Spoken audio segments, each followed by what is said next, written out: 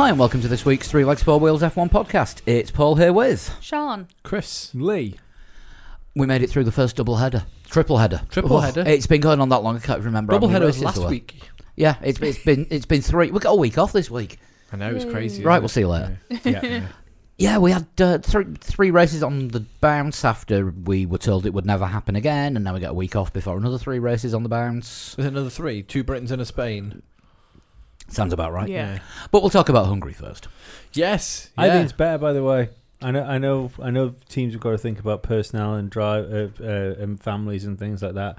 But I think as a sport to watch the rapid hit races, it gets you into it, are a doesn't it? As a good season, thing, you yeah. don't have that 2-week period where you're like, oh, what happened again? yeah, Yeah, I mean, I don't know. There are other motorsport series, mainly ones that turn left, that do that, and you just think, hang on, look at the year last week. Oh no, that all looks identical.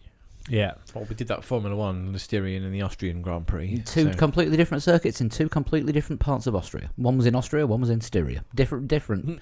Not at all. You know, But, yeah. Austrian Grand Prix are exciting. Styrian Grand Prix are a little bit subdued. And the Hungarian Grand Prix was one of those where it kind of looked like something was always going to happen, but then nothing happened. Like, Yeah. it's raining. Here comes the rain. The rain never really arrived. And then... The tyres are falling off. No, that's just Ferrari. Yep. Again, though, it made me think back to what I was saying about the Austrian and Styrian Grand Prix about Red Bull, and how have Mercedes took a step forward, or have Red Bull almost took a step back? I think both. Yeah, because if you look at who was the second best car in Hungary, it was last year's Mercedes. Yeah. So, last year's Mercedes was almost as good as this year's Mercedes. So Mercedes have moved forward. Yeah. And then, I'm not saying that the Racing Point is exactly last year's Mercedes, but, No, that's for the FIA to decide, and then probably the Court of Arbitration for Sport after that. But like this time last year, we'd have just finished watching a cracker of a race between Hamilton and Verstappen for a win. Yeah, and was it Hamilton had 20 laps to catch up, like nearly 20 seconds, and he did it and passed him. So, I know what you're saying. You think Red Bull maybe have fallen back. I think they have too, because I can remember when we first knew the calendar, and we were thinking of 2 races at Spielberg and 1 at the Hungaroring. It's like, well, these are Verstappen circuits. Yeah. And Verstappen has not won a single race. Mercedes have won all 3 races. And these are supposed to be circuits that Mercedes aren't particularly usually strong at. Absolutely, yeah. And it's the thing is, clearly Mercedes have surprised Red Bull, because Red Bull were like champing at the bit to get the season going, because they thought they could compete with Mercedes this year. Yep. They thought they had the machinery to do it. Fuck no, if they got the machinery to do it. I think they have. They just don't know how to make it work yet. I don't know. Maybe. I'd find it interesting that they're having aero problems, because like all like pioneers, you get to a point where your pioneering stops, and I wonder whether Adrian Newey has hit the. It feels bad saying it because of how important he's been to Formula One, but there is a talent wall. He's hit the people get insurmountable to. cliff. Yeah. Yeah, I mean, you look at all the great car designers. Mm-hmm. And Well, just great people at doing things, be it athletes or artists or musicians. I don't want to say jump the shark, but Baby Shark, they never beat it. They'll never beat it. No, there was enough Baby Shark comments on Discord. Mine it was the do do do do do do. Paul changed it into the Baby Shark song. Baby Shark song was pretty popular around these parts for a hot minute. Yeah, a minute. It just felt like a lifetime. I mean, talking about Red Bull going backwards, what the hell is going on with the way that they're treating Albon? Because there's something definitely wrong with that, and I saw this pointed out. I think it was somebody on Discord earlier. We're using this Discord a hell of a lot. Yeah. Why not? It's But there. saw somebody point out that Christian Horner has said, people having a go at Albon, they don't really know what they're talking about. They don't understand.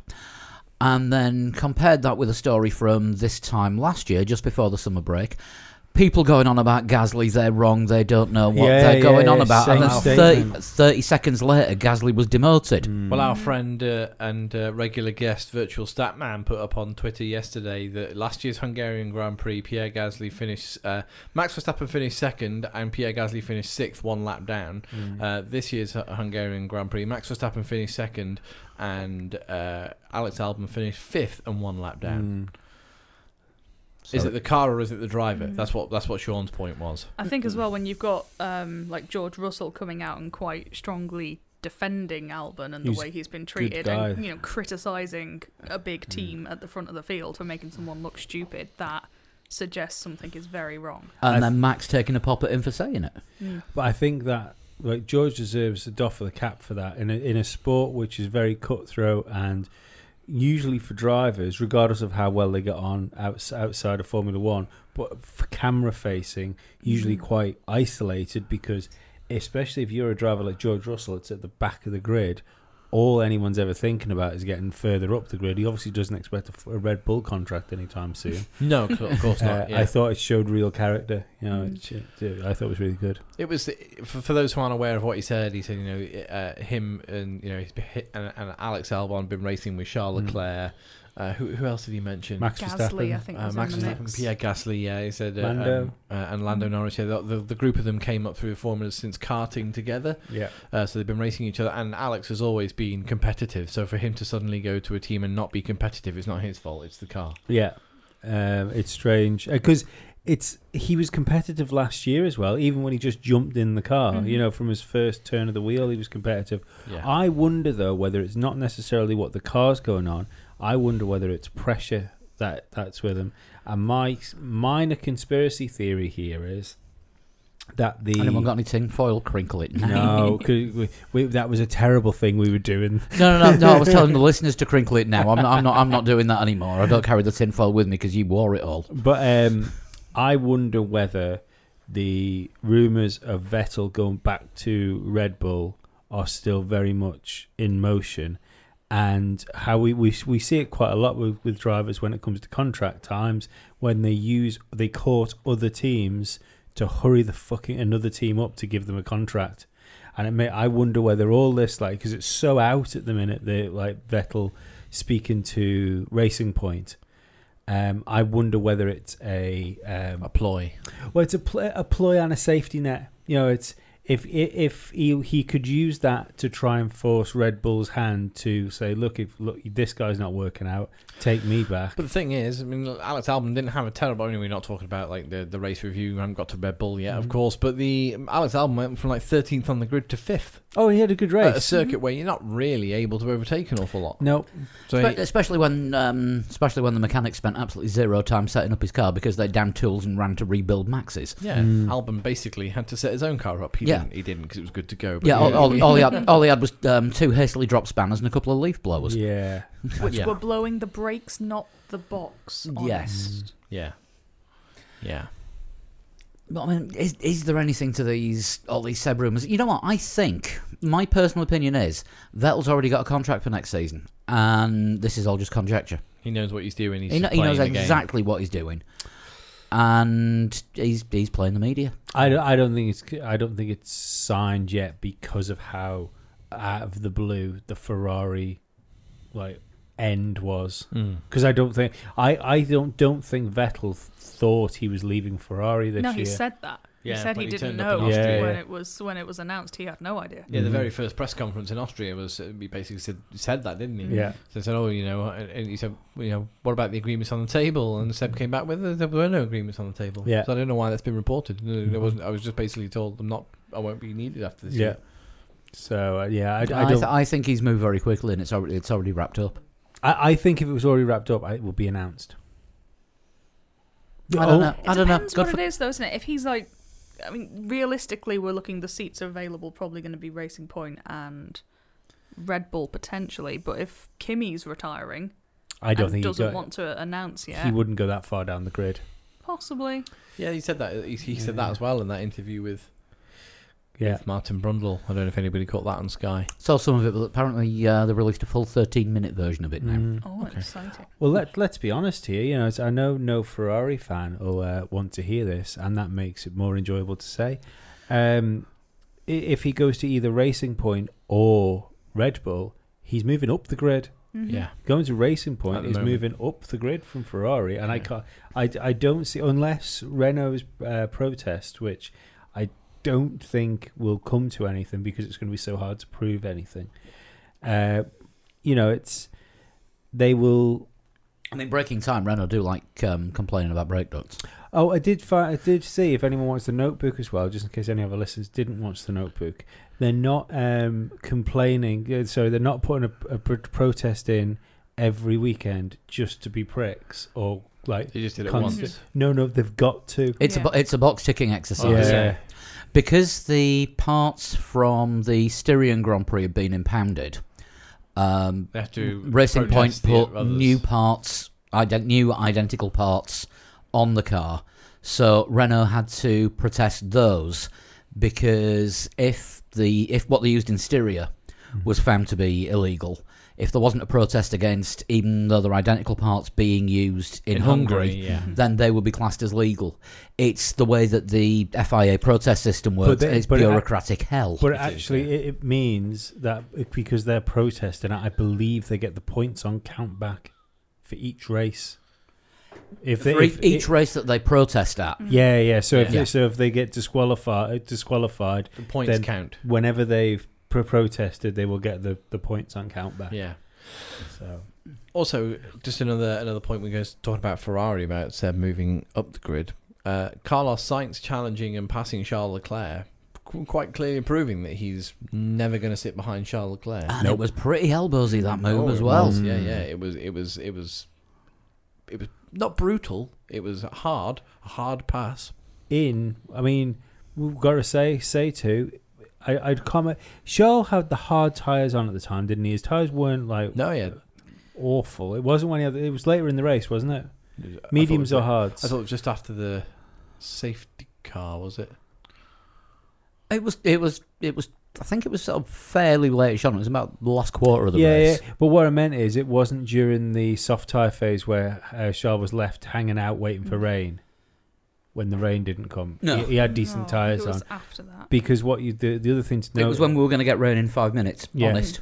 the only thing to note is that he was overtook by Carlos Sainz in an inferior car. I think that's worth He pointing was. out. Yeah. Yeah, I think it's going to be an interesting dynamic in that team next year. I do as well. For 10th place. That's it. Ferrari, they don't really bring the results, but they bring the gossip and the drama, don't they? I mean, we used to say Honda was powered by dramas. Well, it's 'cause But they said they were- Mercedes powered by dramas. Yeah. Well, it was 'cause- Honda powered by dreams before Honda Yeah, came yeah. back into F1. Yeah. And it was, Mercedes are powered by dramas. No, that's Ferrari now. Yeah. It's like it's basically The flouncing horse. So should we start at the back and work forward then? I think that's probably the best way of doing it. And starting at the back this week is the team that are better on Saturdays than Sundays at the moment, Williams.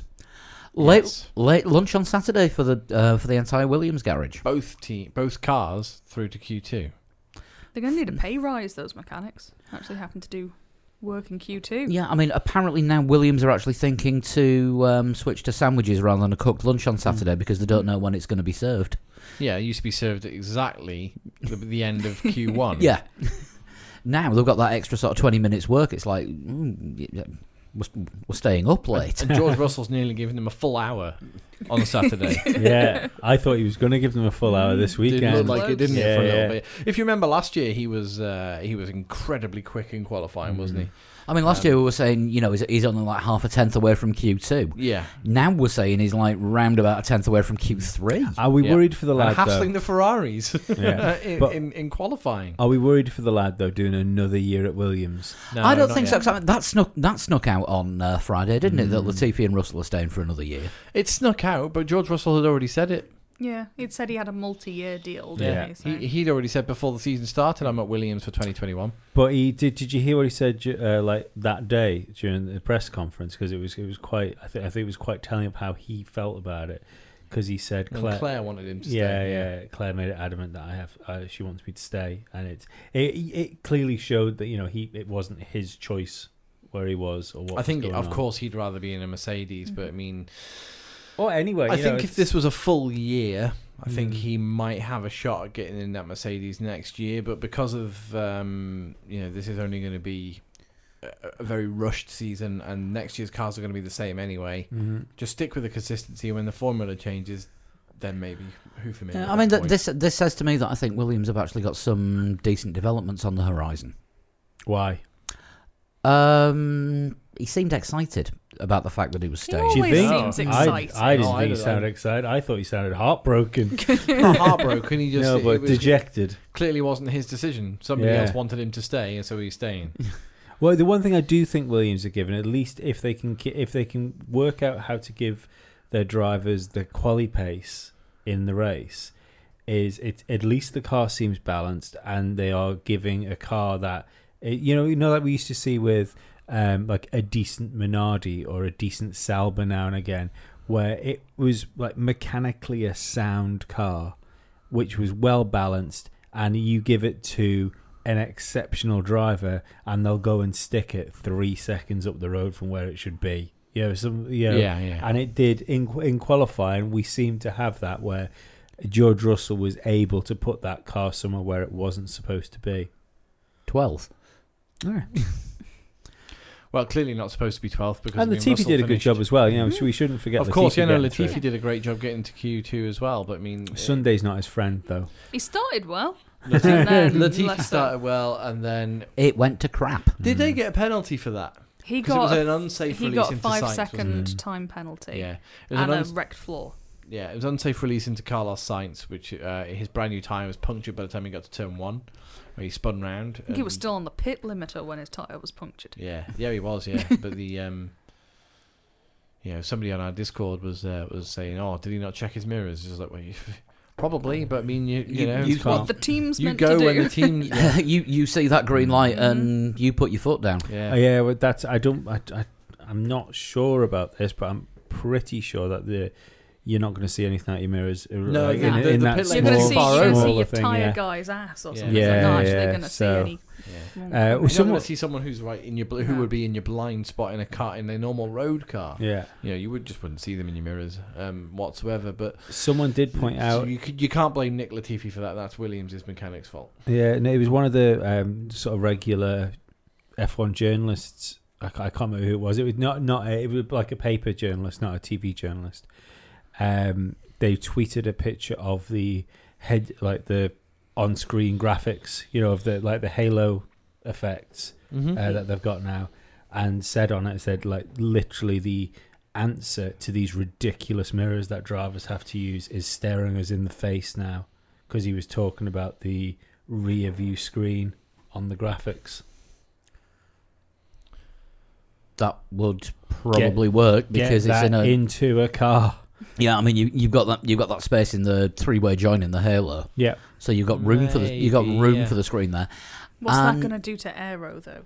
I don't even know. It would be completely. You could actually completely encase it in the Halo itself. You wouldn't have any bits sticking out. I don't Yeah, even think you'd do it McLaren's- in the Halo. I don't think he was mean about sticking it in the Halo. I think he just meant about Have a using screen an somewhere, LCD yeah. screen, because what the first thing that jumped out to me would be you would either have it integrated into the on-screen display on the steering wheel, or Williams it. You know how Williams have their dashboard on the front of the car and not the wheel, Yeah, so you could have it in front of you. yeah, possibly. Yeah, I mean it works for endurance racing because all the 24-hour cars, Yeah. LMPs and GTs. Williams' Speedtail doesn't have. McLaren's Speedtail doesn't have mirrors. It has cameras, and then the screens are inside the cars to help with aero drag. I mean, it can't be long before a heads-up display in the helmet anyway. No, it can't be really.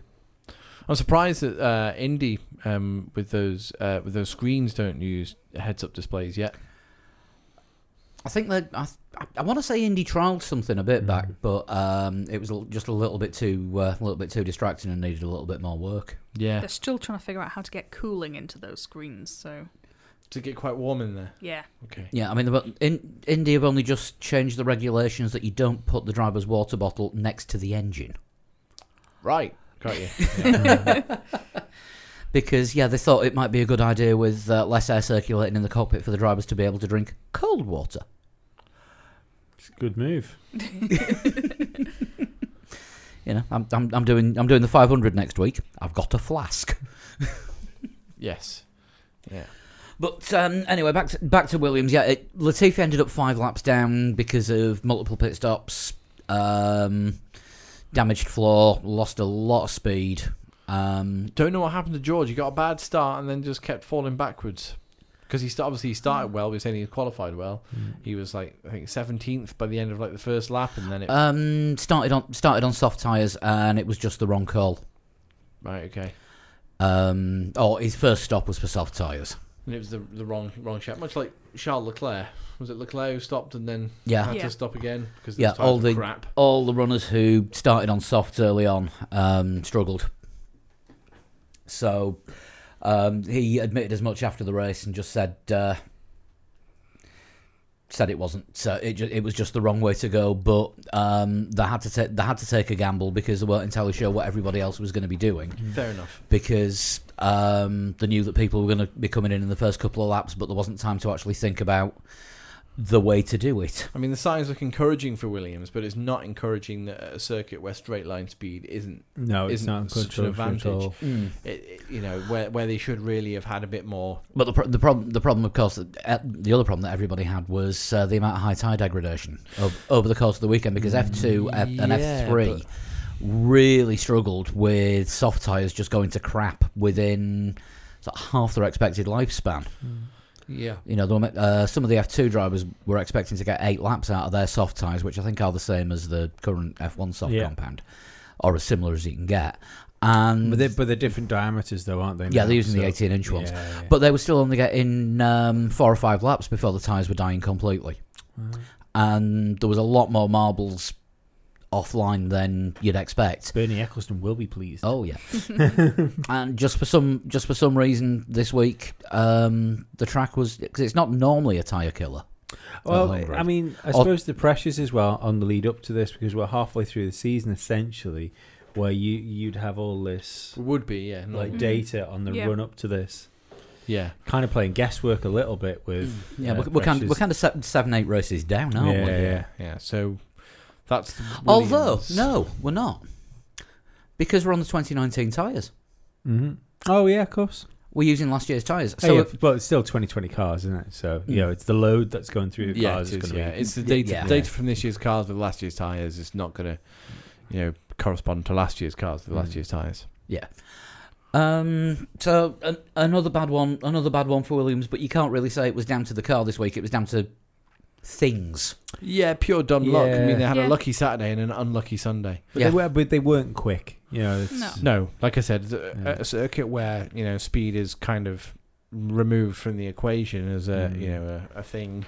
Williams weren't really they weren't there at all. Yeah. Well, I had Damon Hill arrows in my head at one point. Exactly. That's what I was thinking. When it looked like George Russell might get into Q3, but those days appear to be gone. Hopefully the new rules might bring those surprise results back for us. You never know, but you probably do. Right, Alfa Romeo next. God, they have sunk this season. It was so anonymous. I don't really know what happened. What were their to them finishing during positions? the race. 15th and 17th. Yeah. And Giovinazzi has tweeted something about hard work paying off. No, it's not paying off. Giovinazzi no. He worked hard for that participation medal. No, he doesn't even deserve one of them. Sorry, I like Antonio Giovinazzi, but he does not belong in Formula One. I am in Camp Lee with this one. Yeah, totally. Because I'm beginning to think so. But your teammate Raikkonen finished 15th, didn't he? Yeah.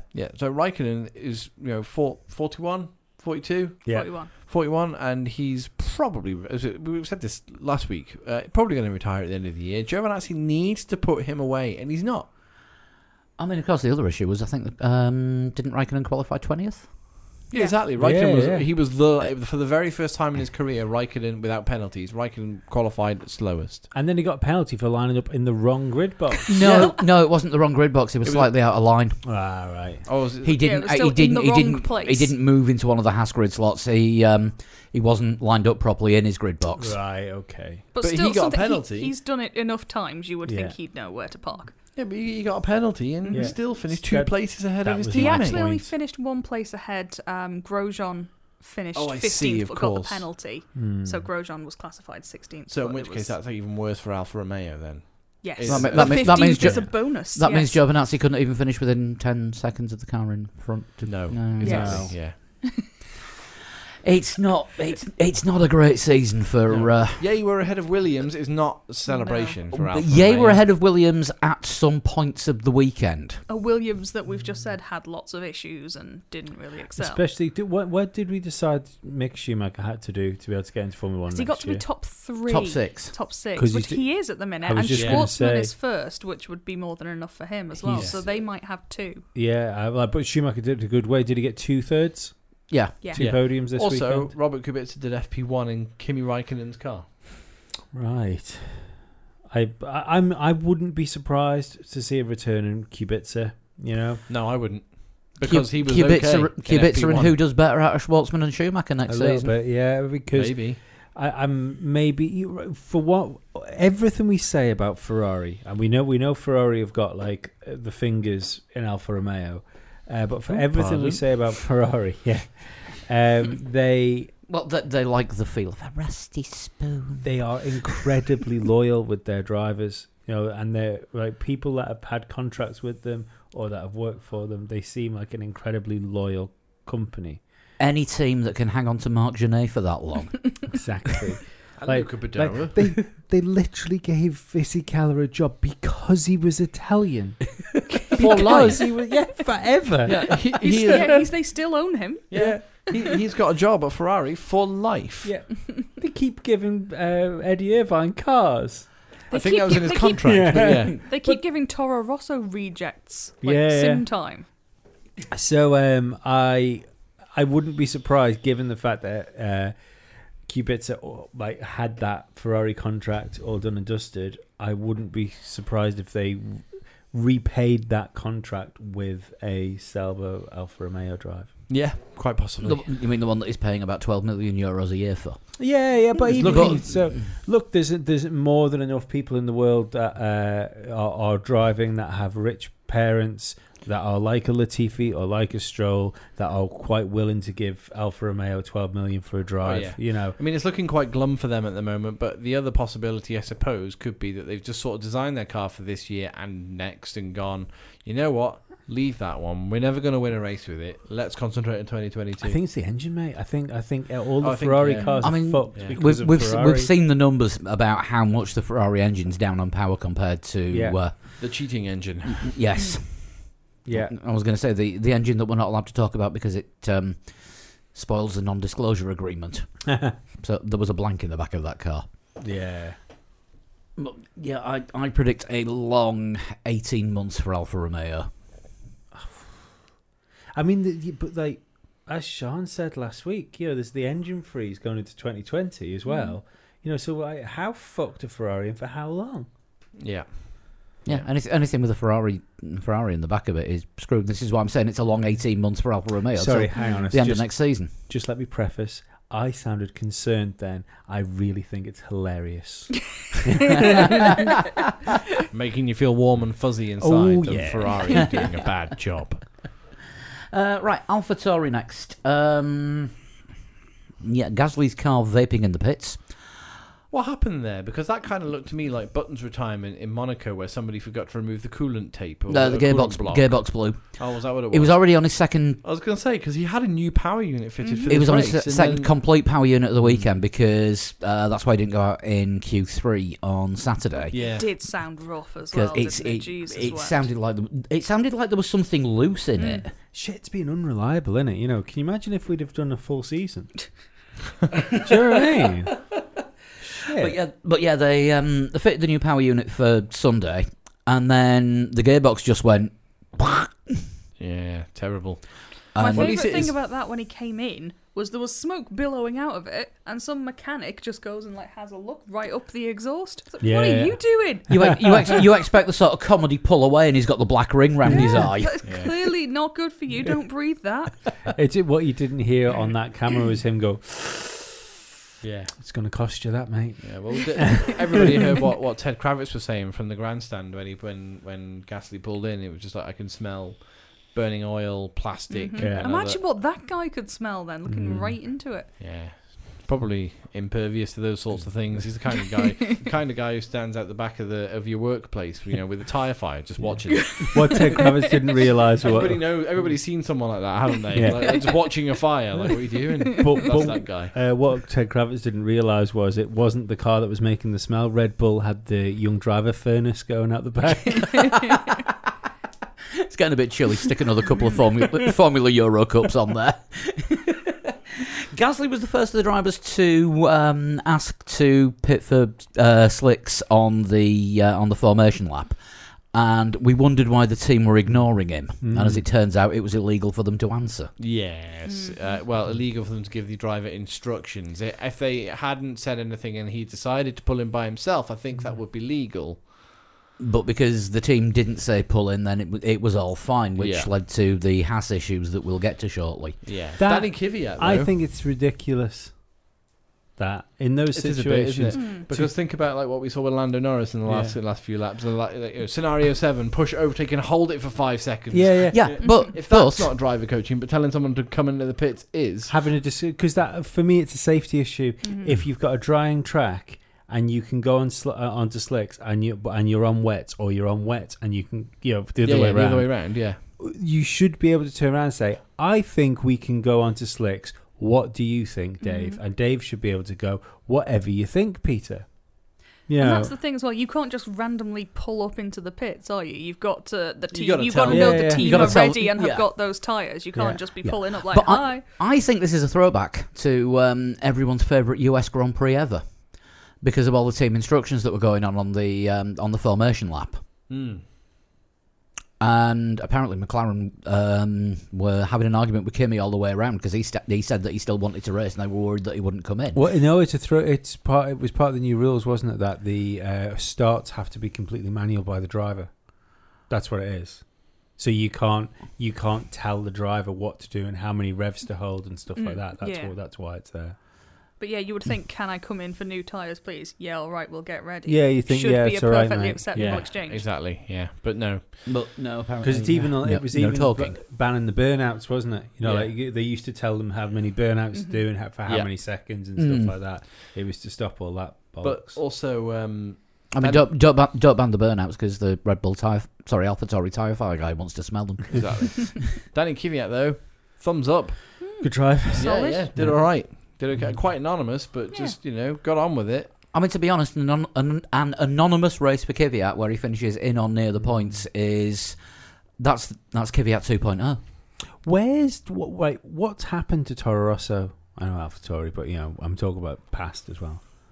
As in, like their pace, or Yeah, they're it's roughly where they always have been, aren't Do they? you think no? Towards Because the back. no, but they were consistent mid-grade point scorers at one point. Just at the moment, they're towards the back of the mid grid. Yeah, I mean, don't forget they were consistent mid-grid point scorers when. For Honda, this is the point I'm trying to make. Oh right, I thought you were going to say sort of over the last few years because Force India were never good at the first part of the season and McLaren have been shite and Yeah, no, so but that's it's four just- places they're losing. Just whatever's gone up, whatever's between the Honda relationship and the Red Bull. Yeah, I just group. I think this other team stepping forward. Yeah, The only team that's gone backwards is Ferrari, and they haven't gone back enough to go back like to AlphaTauri. Yeah, Whereas Renault, McLaren, and Racing Point have all made a step forward, and I just don't I think they haven't, or they haven't made a bigger step forward. Yeah, because I mean they were really the four teams that Toro Rosso, AlphaTauri were kind of in that scrap with. All right, they were towards the middle or the bottom of that scrap, but now the other three participants have moved on, and Red Bull 2 haven't stepped up yet. It's two Red Bull reject drivers as well. You've got to assume Red Bull probably aren't giving them complete free reign with the checkbook at the minute because those aren't the two drivers they care about. But the problem is they haven't got really anyone to replace them at the moment. Exactly, so they're just holding until Yuki Tsunoda and Liam Lawson are ready, and then they'll go all in on that. Is that the Japanese driver that they're trying to get ready? Yuki Yeah. Tsunoda? Yeah, he is partial- Honda-owned I was going in to say he's Red Bull I'm program. going to say he's Honda, isn't he? Yeah. As well as Red Bull, and of course Liam F2 Lawson. or F3? He's in F2. Liam Lawson in F3 also looks fairly handy, but Best also fire of the did weekend. catch fire, which was not helpful. I saw that, yeah. All Is the that- way from turn 1 to turn 4, doing a Rammstein tribute Yeah, show. so So that was he's- impressive. So he's Red Bull Junior. Yes. Okay.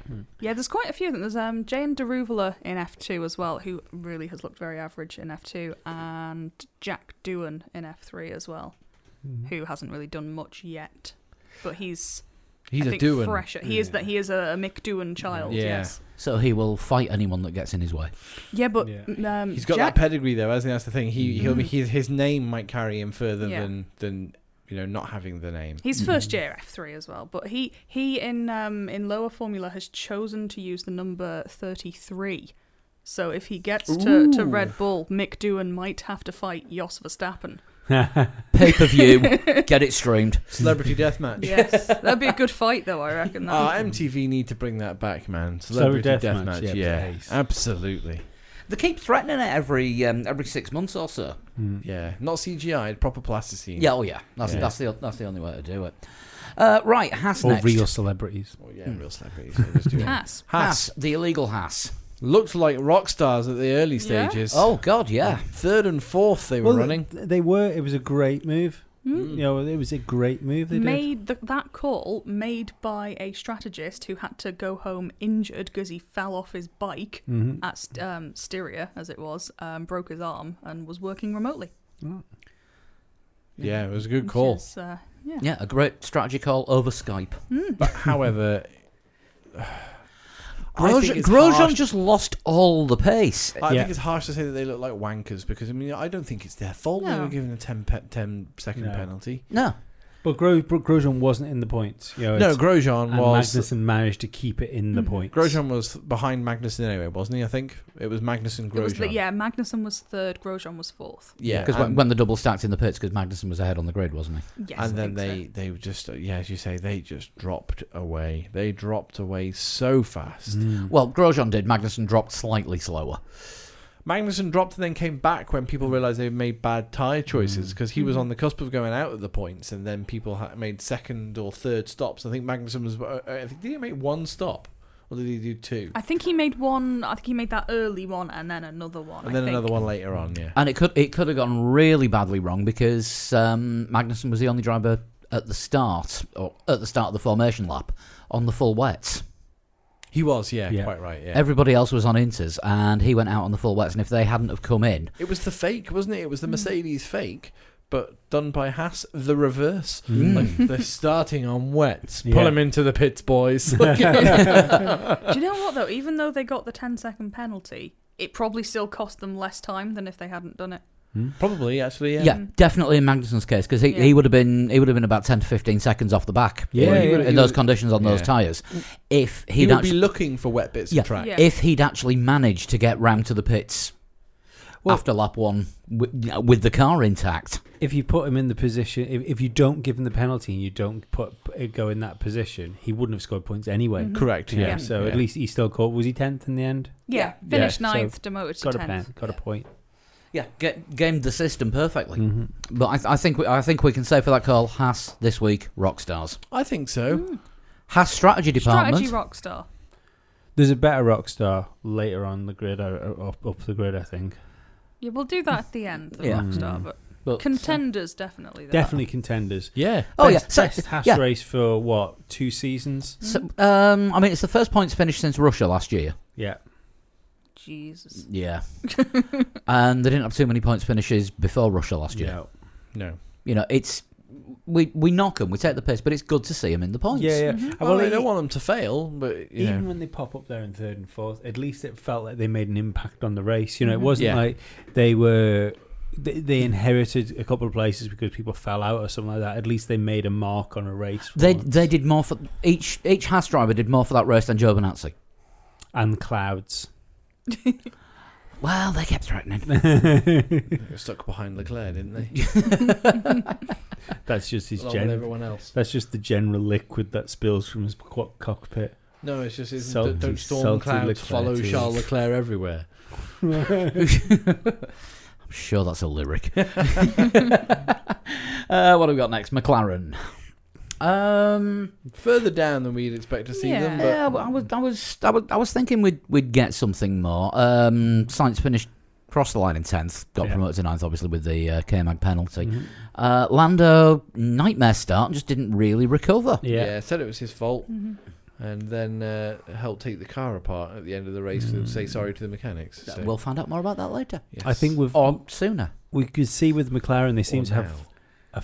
an okay car or a good car, good mid-grid point-scoring car, but because the grid's so tight, make a mistake and you haven't got the car to push forward because everyone's so well matched. Yeah, Mm. yeah, and also we were used, weren't we, to McLaren Honda days, seeing that McLaren would do well at Hungary because it wasn't a power dependent circuit. Mm-hmm.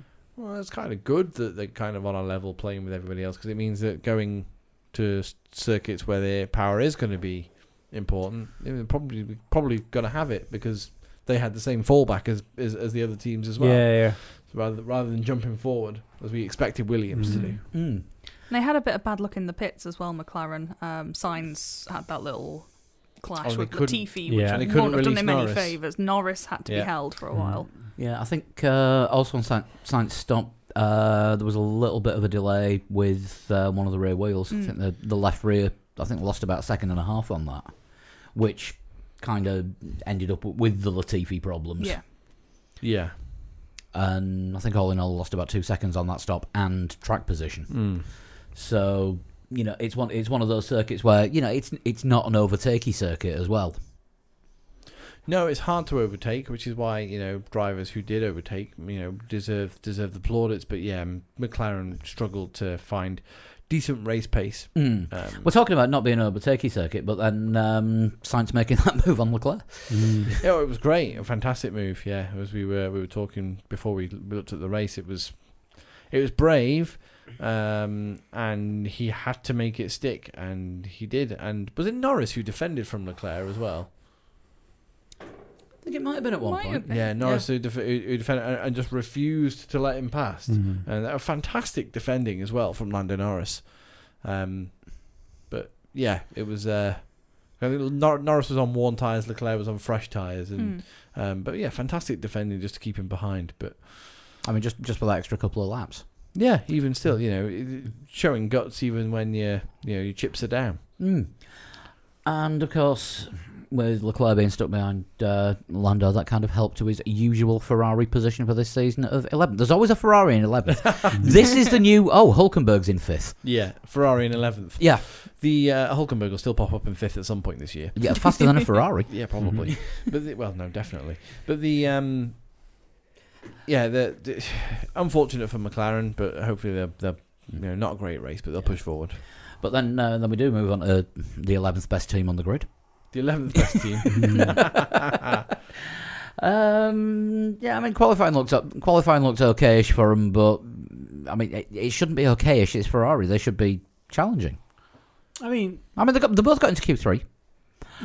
At a circuit where power is not Yeah, the thing, it's not such a yeah, but it's also a dog of a car that needed upgrading after the first race of the it's season. still hands up if you think they're not going to get through both cars out in Q1 at Silverstone. Oh, maybe. Jeez. I Out in don't- Q1 is bold. Is it the fourth best car though? Let's be honest here without sort of Fourth forecasting best. Too much I think I did a list, didn't I? I think I had Ferrari and Renault roughly at the yeah, same. I think they might be 5th. I think you've got Mercedes out Yeah. front quite clearly at the moment. Red Bull. Yeah. Red Bull Racing Point. I think Red Bull at the Track moment. dependent, probably. Yeah, Racing Point, Yeah, I've got a funny feeling that Racing Point might be a quicker car than McLaren. McLaren are car-wise ahead you of think? Ferrari. Yeah, and then Renault or Ferrari. I'm not sure. I still think. I think because you saw Best case scenario, they've got the fourth best car. But you saw There it. you You saw it with Ricardo racing the way he raced this weekend. I think the Renault is on par with McLaren. I don't think there's much between them. No, I don't think there's much between Renault and McLaren, but I think Ferrari are probably around that, probably a little bit behind at the moment. Oh, Monza's going to be. But look at Vettel. Yeah, because there was 2 cars there. Yeah, Vettel did well. Yeah, But he finished 6th. Yeah. Yep. Yeah. I think that's where that car should be.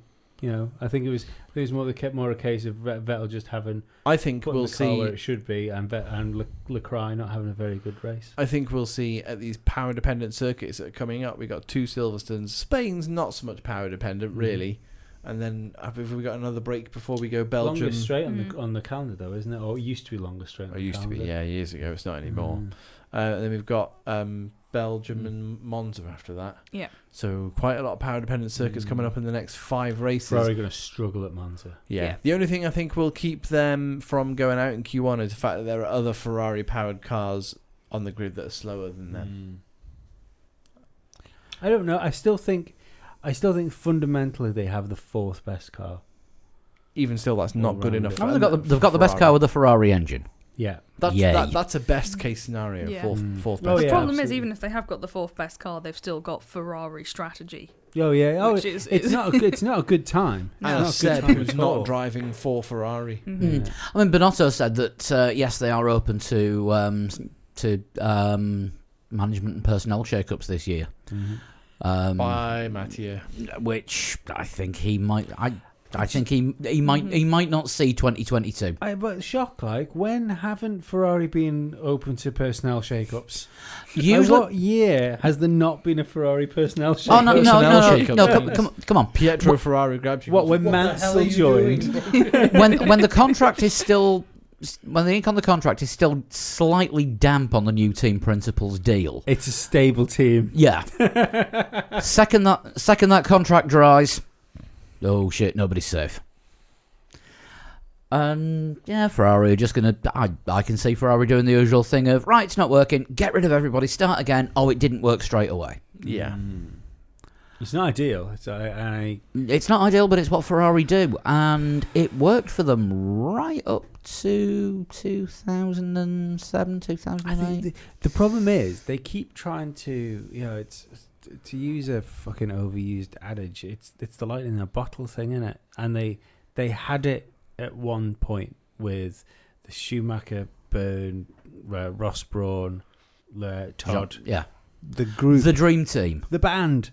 They're not getting the band back together. It's you can't look your way or buy your way even into having that click again with people, and it always seems to be that they're constantly trying to make Ferrari from the mid to early 2000s, Trying to rebuild the old glory years. Yeah, and it's not forward thinking, and that's the problem. Look at McLaren. and I'm sat here in a Kiss t-shirt with 2 non-original members wearing original member makeup. Oh yeah, The final live shows ever, is that? Yeah, that tour's still actually going on. This is from a year ago this week. But McLaren are the perfect example of this. If it would be like McLaren after the fucking shambles of getting Honda involved, if they kept on trying to be the Ron Dennis McLaren, Yeah. but they haven't, and they've hired new people in. The They've whole moved team, forward. the team has a completely different dynamic to what McLaren used to be. Yeah.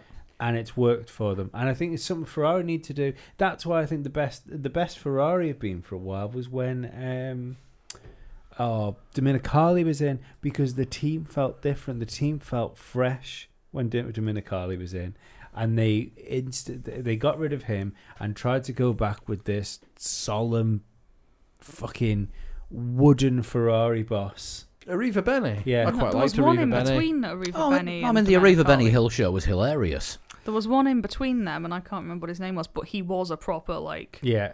just manager. I can't remember who Arriva No. Benny replaced. It was some complete non-entity. He was Yeah. not Yeah. exciting. corporate guy. Yeah. I'll have a quick Google while you talk But- amongst yourselves. But it didn't work. It didn't work No. for them, and something needs to be done. I don't know what needs to be done for them. So, quote today from De Montezemolo. Apparently, he was offered the presidency of Formula One, and Ferrari vetoed it.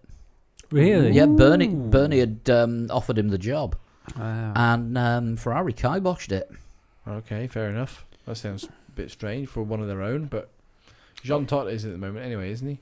No, this was president of Formula One. Formula One, sorry. Yeah, not the Not the FIA. FIA. The Max Mosley position. Marco Mattiacci apparently that was was the one in God, between yes. Domenicali and Arriva Yeah, Bene. the very Italian-looking man. Yeah, well remembered. Well Googled. Well, Google. Wikipedia, well done for remembering. Well remembered that he was even that something there. existed, yeah. Yeah, the other three of us had completely blanked his existence. Yeah. Marco Mattiacci, I do remember. Yeah, he was wooden. Yeah, Yeah, I liked Arriva Bene. Yeah, we used to call him Marco Materazzi because that was the closest we could remember. Yeah. You know, he was only famous for being headbutted by Zinedine Zidane. After calling Zidane's mother a goat. Goat is a compliment. I mean, these she was days. good, but she wasn't that good. But I reckon we're in for another 6-month period of comedy Ferrari management. Yeah. The Arriva Bene show. The Arriva Benny Hill show. Yeah. You know, I mean... Do they buy someone? Do they like... Charlie Jefferson, wasn't it, who put that together for us? Yeah. Who's available to buy, though? I don't think it is. I think they will pluck some executive out of the sports car Is division. Arriva Bene at Juventus? He is on the board of Juventus, yes. Very strange. Yeah. Or they'll get another cigarette salesman like Arriva Benny was. Sorry, vape salesman now. You know, because they're missing wins now. And Mission not now. I think I called it, didn't I, on the Discord? which of course wasn't allowed on the overalls this week because No. you're even not allowed to advertise not tobacco in Hungary. Yeah. Same Same in Silverstone, isn't it? Yeah, I think it is. Yeah. But yeah, they'll get somebody from a different division of the group, or they'll Right. bring somebody in from. Got him. The current CEO of Philip Morris, Andrei Kalantzopoulos, did work as a design engineer in the automotive industry before becoming Mr. Cigarette.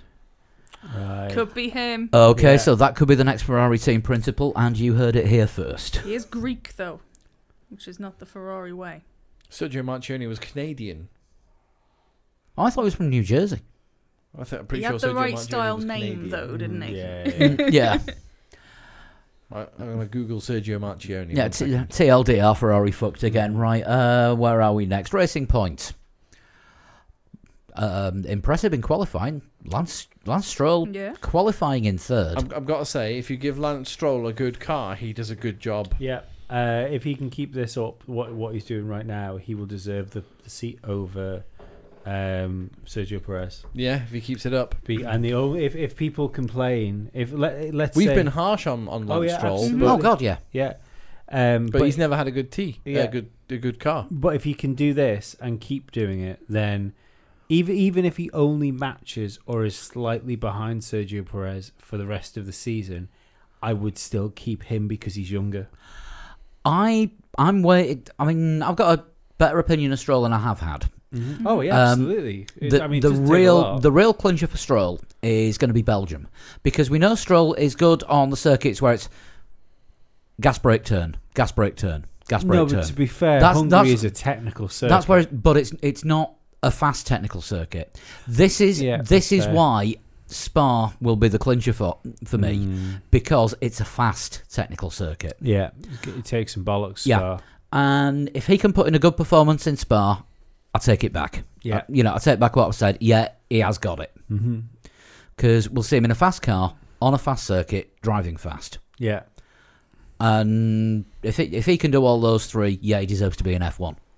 Yeah. I think it's fair. His stock is definitely on the rise at the moment. Absolutely, he had a great drive. He's just got to keep it now. He's got to keep the momentum he has. Yeah, because Hungary's not a circuit where we would. To be fair, we're not talking about him at the minute, are we? But Hungary's not a circuit where you would think Stroll would be particularly strong, because it's not point and squirt, which is a circuit he's usually good at. It's quite technical, Hungary, isn't it? Let's be honest, from turn 1 all the way through to the turn 13, where it was the last turn. The twisty turny bits. It's all turn. It's all technical. Yeah, there's a few very few straight bits, but it's positioning the car ready for the next turn. Yeah, isn't the second DRS zone one of the shortest on the calendar? Something like that. But it's he did really well, and I'm quite impressed with. He was my driver of the day. Lance Stroll. Yeah.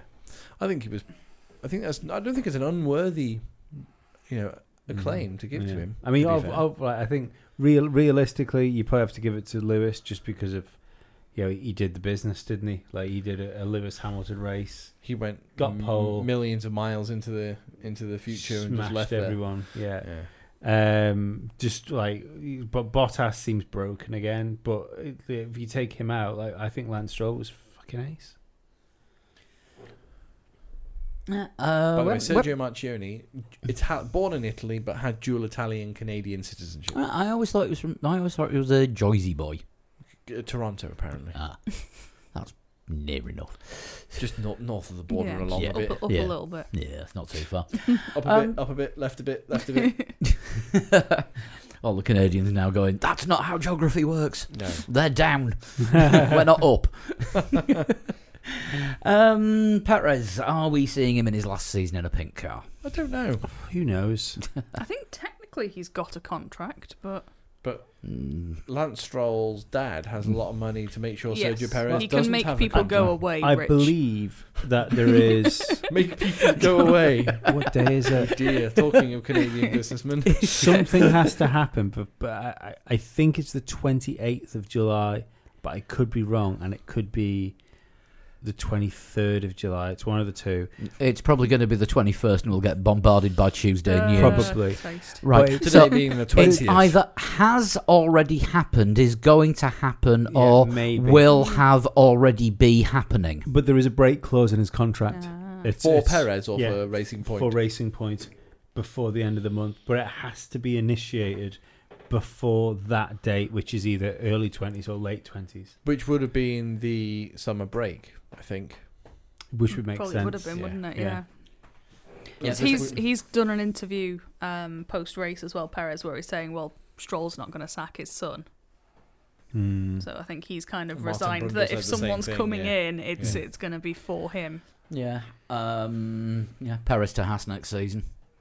Quite likely. That'd be great for Yeah. Haas. Probably replacing Grosjean. And I'm quoting Ted Kravitz here on the notebook because also, he was. also bring sponsor money as well, because Haas is still a blank canvas, isn't it, with just their name on the side. No, they've still got the Jack and Jones, the clothing company, on the back on the back of the rear wing, which I want to say that comes with Magnussen. I think possibly does. Yeah, I think he's the But model, that sponsorship's on. It's Jack Jones on the car, isn't it? Yay! But of course, the problem is sponsoring the rear wing on a Haas. You only see it when it gets lapped. Yeah, you don't see it very often. Backed into a barrier. We'll talk about that later. We already have. Yes. Will have has. Yes. After the Perez news. Future has not happened. Yeah. Anyway, we'll stop breaking time. Yeah, I mean Perez. It was one of his get on with it drives. I think he fell backwards a bit, didn't he, it Perez? was quite a poor drive. Yeah, it didn't work for him. He had a big off, or like not a big off, but I think he aquaplaned, and a Red Bull definitely got past him at some point. My predictions before the race, I was still quite confident because I said Hamilton, Bottas, Perez. Before the race, I was thinking, all right, this is still looking pretty good. You think it's going to be a tyre management kind of day, don't you? Yeah, that's what I thought. thought. That's his thing. Exactly, yeah. Tyre management, because everybody else's tyres are going to burn up and Perez will look after his, and he might not be quick enough for the Mercedes, so third is about as good as he's going to get. Yeah. I'm feeling all right with this one, and then it just wasn't at all because Perez fell away and Verstappen's car got fixed in time. And you've just reminded me I haven't actually updated our prediction results from this race yet. We'll do that later. Another jump cut. Nobody will notice if we don't talk about it now. But damn. Yeah, I think Stroll's doing a very good job. Perez, I don't think his head's elsewhere just yet, but I don't think he had a rookie race. I don't think the talk is going to be helping him. I think being out qualified might have rattled him a little bit as well. Yeah, because it was such a non-event last year. Yeah, Stroll was out in Q1 almost every race last year, and then all of a sudden he's third behind. Perez out-qualified Stroll 18.3 according to a stat that Sean put up at the weekend.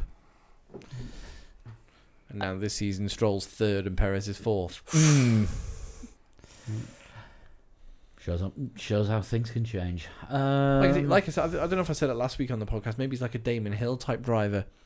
Remember when Damon Hill was in a rubbish car in the Brabham? He was not really anywhere. Nobody really gave Damon Hill any anything. But then all of a sudden, Damon Hill took Mansell's seat at Williams because they couldn't sign Prost and Senna at the same time, and Damon Hill was pretty good in a Williams because he had the better car. Yeah. Not saying it's all down to the car, but some drivers adapt better. And I can't remember who we were talking to. I think it was Sean, who said that Damon Hill got better the more horsepower you gave him in lower formula. He wasn't that great, but when you start moving up the formula, he actually got better and better and better. And his best formula was Formula One. And then when he drove the Dogger Jordan, he actually wanted to retire halfway through the season. Yeah. Right, binary team of the week, Red Bull. No, Have not we, really. hang on, have we missed Renault at some Oh, point? we have missed Renault. We did miss Renault, 8th and 14th. Yeah, we skipped from Haas to McLaren. Oops. What happened to Ocon? I don't know what happened to Ocon. Passed by Norris on the last lap. Last lap, Lando got Esteban Ocon on the last lap. But why was he down there? Don't know. I don't think there was a particular reason. He I was think just- he was just He was one just of- proving me yeah. right. Was that Yeah. what he was doing? Yeah, I think just so. proving I me think he was right. just one of those that Thought didn't so. have it. Yeah. on that Ricardo day. looked quite. I don't mean this in a sexy way. He looked quite racy. He He was, racing cars. We- Jensen's Instagram. No. No, we saw his elbows this weekend. That's nearly as God, that much sounds- as the Carlos Sainz hot chocolate picture. Yeah, we saw Danny Rick's elbows this weekend, which sounds Victorian. Yeah. Yeah, no, we did see Danny Rick doing a bit of, like you say, a bit of shoving, a little bit of, just this is my space. I don't mean the social media platform. Yeah, I from mean, I think 2007. we're seeing a lot less uptight Danny Rick this season because he knows he's got the exit from Renault and the car's The better than it pressure's was on. last year. There's less pressure on him Yeah. than there was in I think we it's see just it a better last car. season. I think it's just a better car. Yeah, but we than see it last year. sometimes with drivers as well, don't we? When they know when the pressure's off, when they know if they've got a seat for next year, or they know that they're leaving and they're going somewhere else, they just relax and they just get on with it. And Danny Rick's done exactly that, which I don't think he's been able to do for the last few seasons. And he is putting Ocon away at the moment. But like I said, I don't think we're giving Renault enough credit for that car being a decent car. Yeah, I think it's good. Yeah. it is so much better than last year's heat Yeah. of tin. But Ricardo said in pre-season testing though, on the last day, the car felt really good, and he was quite happy going to Australia. They've done a good job. But don't forget that in 2018, That's Renault why had Alonso's going to win a championship in it. no. In 2018, Renault had the fourth best car. They were the best of the rest. Formula 1.5 champions. Yeah, because it was Mercedes, Ferrari, Red Bull. Yeah. And the gap was then the big gap down to Renault. Renault were the fourth best team. Yeah. McLaren took that mantle in 2019, and Renault had a terrible car. And yeah, Renault sort of clambered their way back a bit, but they're not easily best of the rest like they were in 2018. But they're more competitive than they were last year. Which is a positive thing. Yeah. But as we keep saying, we've got a competitive midfield. And hell, that's good because, we don't want fourth place to be predictable.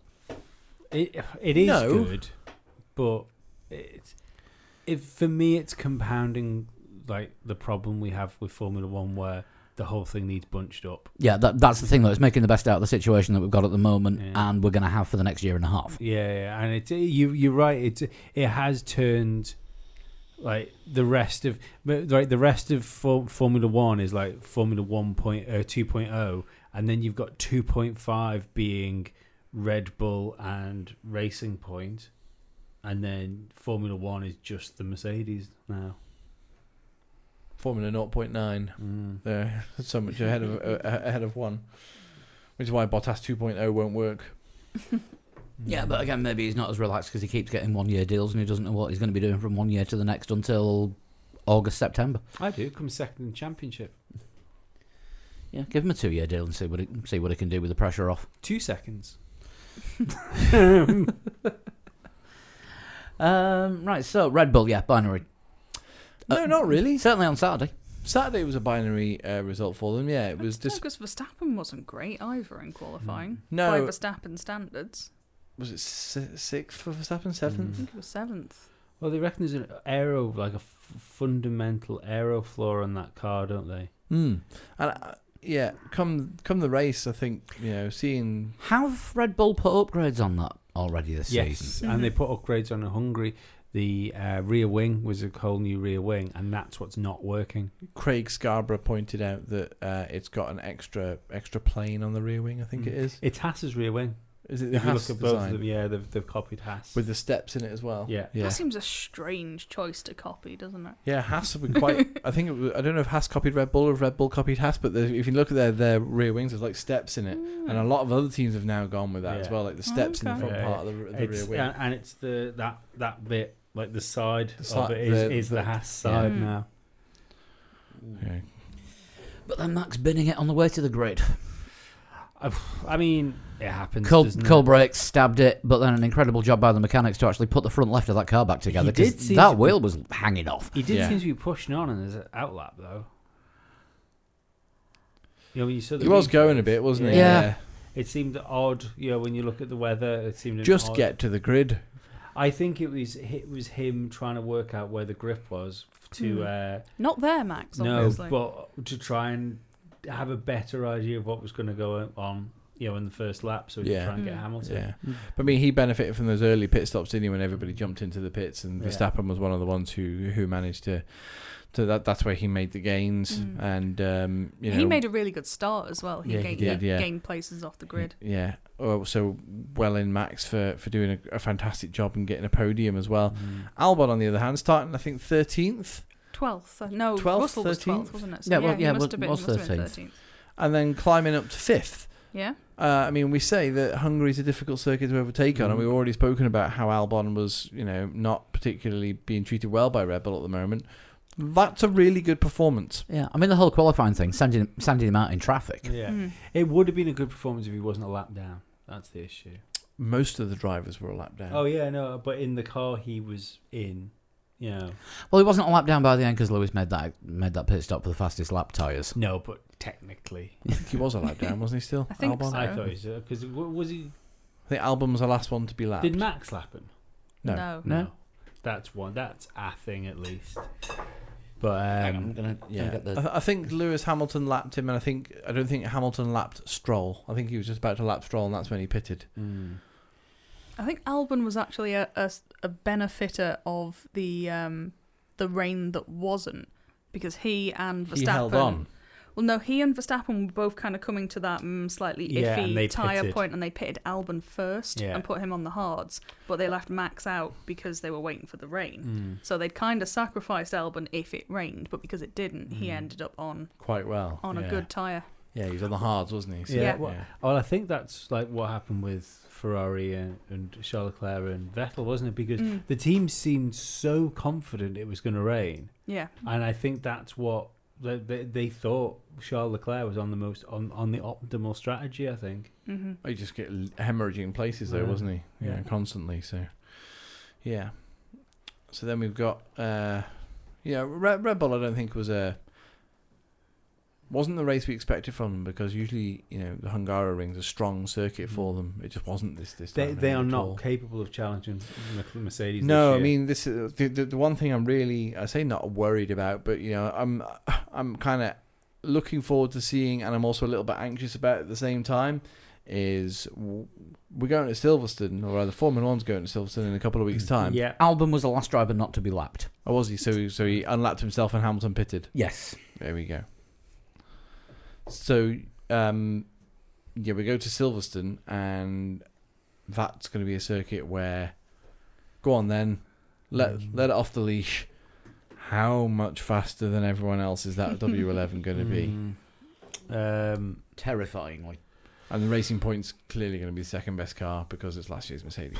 I've got hope for Red Bull in a way, because at least they're going back to Britain. They can sort out what issues are going on with their car error wise. You know, they're probably doing it right now as we're recording. They'll be trying to work out what the fuck is going on with that car. Of course, yeah, and round the clock working probably Yeah. at the factory in Milton Keynes. So that's a good thing. Obviously, it's one of those circuits where all the teams bring upgrades, but that means Mercedes is going to bring upgrades as well.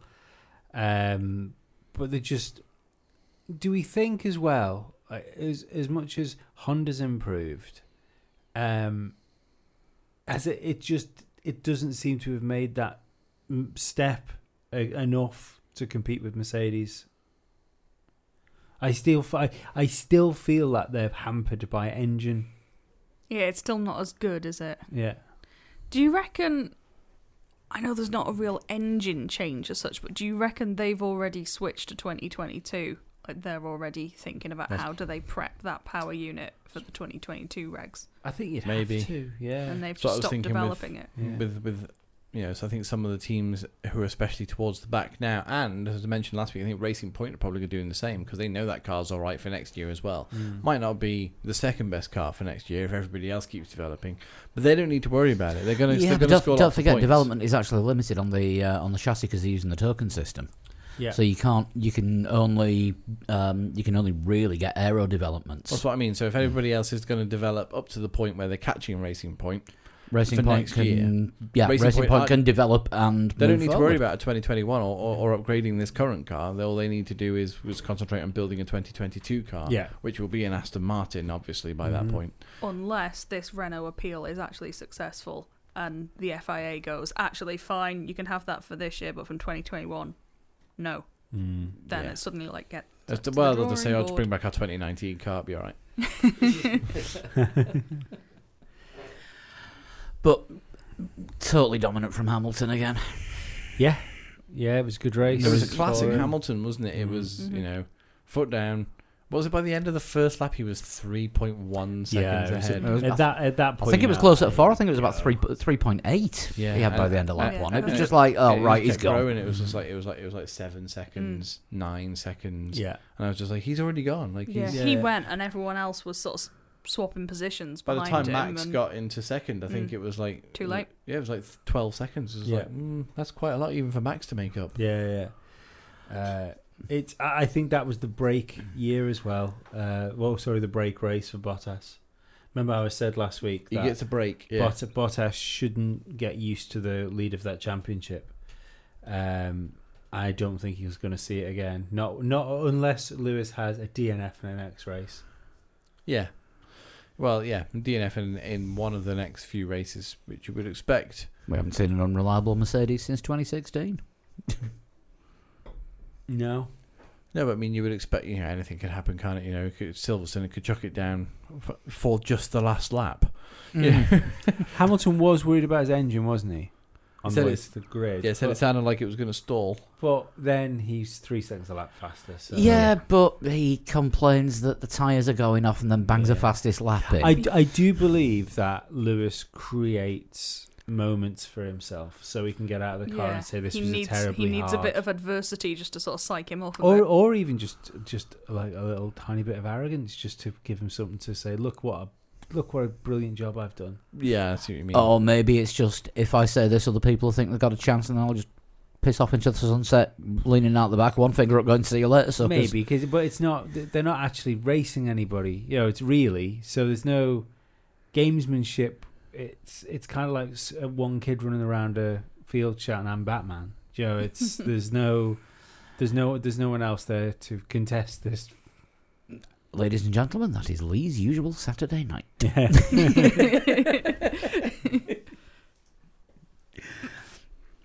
But yeah, I mean, there's no one to challenge at the moment. Yeah, I mean, Bottas had a bad start, didn't he? That jump start. Yeah, started, stopped, started again. You said he went into anti-stall. There were some angry people. He on went into Uncle Bullshit.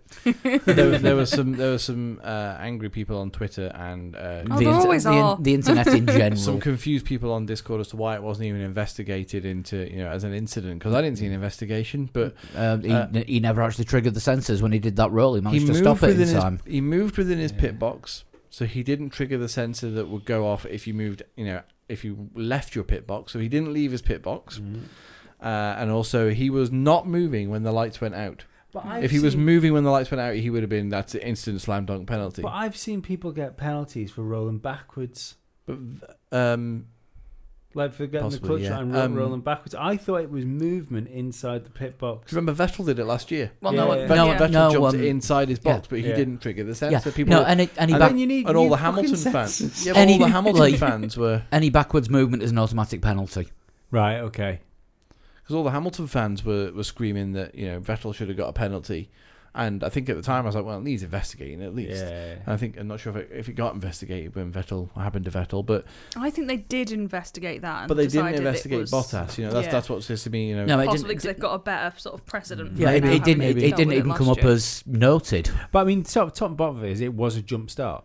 So it should have had a penalty because it was a jump start. he jumped, but he stopped, and then he took the pain when Yeah, he didn't get any had an benefit awful from start it, did he? afterwards. Oh, no, he didn't get any benefit from it. But if we're just looking at rules as rules type thing. No, rules say if you don't trigger the sensor, it's not a jump start. Yeah, but that means the rules are weird. So you're arguing, you're saying rules are not the rules. I'm saying if you've got sensors there and a car obviously does a jump start, then and your sensors don't call it as a jump start, you've got these two brilliant sensors called your fucking eyes. Yeah, you could see he made a jump start. He I wasn't love the moving idea when the that lights there's- went out. What? He wasn't moving when the lights went out. He went before the lights. and Didn't he he? stopped. Yeah, but he stopped But he before stopped. the lights. Right, If you're okay. stationary That's at what the point it of the was. lights. Yeah. Yeah, if he carried on moving, he would have been fucked. Like that's an instant penalty. Yeah. But he moved within his pit box and then stopped again before the lights went out. It seems like a grey area that's odd. That's There's the lots that's of those. the explanation. Though, and that's I the can, whole technical regulations. understand I is can all understand it. grey I area. think I that's what can happened with understand Vettel last year as But well, because I'm Vettel just- had a jump start and or inverted commas jump Yeah. start, but it wasn't given because he was stopped as well before the. But if you're looking at something which should have like a clear-cut rule, that should be a clear-cut It wasn't rule. Maldonado in Belgium a few years ago, was it? No, it No, he wasn't like 3 seconds ahead at turn one while there was still 3 lights showing. That was a fucking PlayStation one there, where you zip up the middle when If everyone's no one- still stationary. If no one's I think after the virtual Grand Prix this year, it's called the Lando. if no one's seen it, Google or YouTube Maldonado Jumpstart Belgium, because from the perspective of the starters box, which is dearly departed Charlie Whiting was in the starters box. He started the race. Maldonado was so clearly jumpstarting that Whiting pointed at him. Like seriously, if we'll YouTube it, but after we've recorded the podcast, Charlie Whiting is so angry that he points at Maldonado before Maldonado's even crossed the start line. Like no. I think it was a 3.5 tenth jump start. Jesus. Wow. So yeah, Yeah, that was a bit more than what Linford Christie used to say was go on the B of bang. yeah. Right, Rockstars and Wankers. Ooh. Rockstars, Red Bull mechanics. Yes, Yeah. definitely. 12 minutes to do an hour's worth Yeah. of work. Yeah. Lance Stroll. Lance Stroll, Mhm. Rockstar. Hash strategy. We'll throw them in the I mix. think so. Yeah, I- yeah. Yeah, it was a shame for Hmm. them. But it was a shame. But Yeah. like we've already discussed, they wouldn't have got that position if they hadn't made that call. Carlos Sainz's elbows. Yeah, maybe. And Wankers, FIA regulations. Yes. Yeah. Lack of rain. The Lack weather of forecast rain. Rain was lulling a us into a wanker. false sense of hope. Yeah. Yeah. That, And the that general, was the longest 4 minutes ever Yeah. between those rain showers. and the general feeling of like something about to happen and not Yeah. happening. Yeah. Like that also The wanker. unfulfilled promise. Yeah. It wasn't. Williams' pace was a wanker. Williams pit crew releasing their driver into someone else. Not good. Fewer Yeah. options really there. Oh, Rockstar back on the podium. Oh, and also Yes. mechanics allowed around the podium. Yeah. That's Rockstar. Yeah. And did you see what, instead of having a stupid little robot deliver stuff when they needed hats and stuff, your man just passed them to them. Yeah. Fucking amazing. Yeah, I missed Innovation. I missed the dressing Daleks. Maybe they'll come back in some other format. Only for revenge. Actually, an F2 Rockstar as well. Callum Eilert for Sunday for getting the 25-second gap down to within a second over the last 5 laps of the race and damn near taking the win over Luca Giotto. Oh wow. Okay. That was incredible. And was it Smollier as well in F3? Was it F3?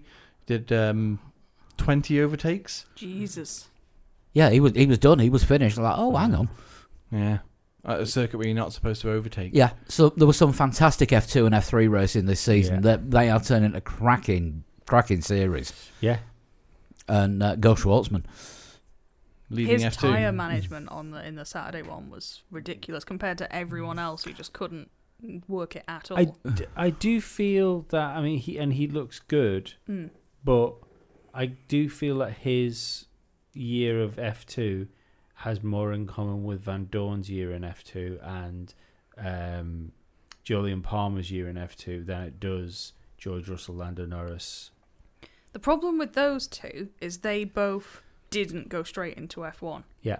If he wins the title, Schwartzman, this year, Ferrari have to give him the Alfa yeah, Romeo yeah. seat. They can't. No, but palm I just him off meant somewhere talent. else. Sometimes we say you get like a really deep talent pool in F2. F2. Yeah. And then you'll get a year like we had last year where it just gets It's the leftovers. burgled. Yeah. And I do feel that it's got less potential Formula One drivers in it this year that might make the potential Formula One drivers look super special when they might not be super special. Well, you'll see when they get there, but we saw, like I say, we saw it with Van Dorn where he ripped it apart, didn't he? And we thought we were going to see the second coming. Yeah. And then he got to Formula One, and he just had a name that sounded. He like was a at sweet. Hungary, by the way. What? He was at Hungary, by the way. He is still a reserve driver. Yeah, he was there as a reserve driver for Mercedes. Yeah. And I think he's still got some kind of tie with McLaren as well, hasn't he? Isn't he with? He's also he's with what's his face's daughter. Ron Gilda Dennison's Ferran. his soul. Oh, he's with Gilda Ferran's daughter. Gilda Ferran's daughter. And so he is technically almost a McLaren-in-law. Yes. No, I'm sure he's also a McLaren reserve driver with Esteban Gutierrez as well. Did we not go through this a couple of weeks ago? Yeah, I think think we did, I think we did. I mean, that may change from week to week, and then all of a sudden we'll see Sergei Sorokin in a Renault. It's a Yeah, fucking, quite likely. It's a strange web. The reserve driver Yeah. lineup this year. Yeah, there are some drivers. They're available if someone needs one. Mercedes, Racing Point, and McLaren all have the same Do two. you reckon that's it? They just have them all in a bag, and if one of your drivers is ill, you just draw a Nick De Vries or someone out I of the think bag. it's seedier than that. It'd be I well think- gutted if you drew out Nick De Vries, wouldn't you? I think it'd be seedier than that. I think it'd be like a glass bowl and car keys. No, I was thinking more like it's the Kinder Egg where you want the toy that you build, but it's another bloody Smurf. We've already got this one. You swap. Right, I'm gonna hide Discord and Twitter. Ah, is it that And time? I think it's time for a shunt. Shunting time. It is shunting time. Right, this week's. As soon as I find his name. I don't know. Keep talking amongst yourselves. It's well up there. I mean, you were saying that last week you were going to do this one. You mentioned his name earlier before we were recording, and he said you were going to do. Oh, right, am I done now? Filling, okay. The Good filling. Well done. This one is from Mr. Arafat, who is our friend of the podcast, or friend of my podcast. They're all friends. And he At also Meme Reg on Call, Yeah. I believe. and he shares his birthday with me. So I was going to do it last week when it was our birthday, but obviously we went too long. We couldn't do it. And So Johnny you're having it Herbert this week. sort of crashed into us. Johnny Herbert interview and somebody talking about Alonso for about the best part Before of we an do hour. That this, was should we Lee's do a birthday hang on. present to himself. Before we shunt, should we jump cut? Oh Christ! Oh, yeah. hell. I think it might be an idea for a jump cut. Jump cut, and then we'll come back and shunt. And time for this week's jump cut. Actually, it's another jump cut with a guest. And this week we're joined by, from Robo Race and ex of Haas, Reese Smith. Thank you so much for joining us, Reese. Great to have you on. And would you like to tell us a bit about yourself? Let the listeners know who you are. Yeah, absolutely. Thanks for having me on. My name's Reese Smith. I work at Robo Race. I previously worked at Haas as well. Also, I've done loads of other different formulas, but I won't get into those. At Robo Race, we're currently doing our fully autonomous, fully electric, modified LMP3 cars out in Las Vegas. Looking forward to it. So, do you want to explain a little bit about what Robo Racism does for the listeners? I know we had a friend and colleague of yours, Matt Steele, on the other week who explained things from his side. So, just as a refresher, what's it about? So Robo Race, basically, what we're trying to do is we're trying to push autonomous software and technical design within sensors of cars to try and race cars autonomously, basically. And that includes basically the new cars that we've just built. So we have one version of our car, which is called the DevPot 2.0, which is it can be either autonomous or driven by a human. And our other car is called Robocar, which is our fully autonomous car, which is the car that we're focusing on the most at the moment, and trying to get up to 4, 5, 6, maybe more, racing against each other at the same time autonomously. Wow. Is that the series that's going to run with Formula E eventually?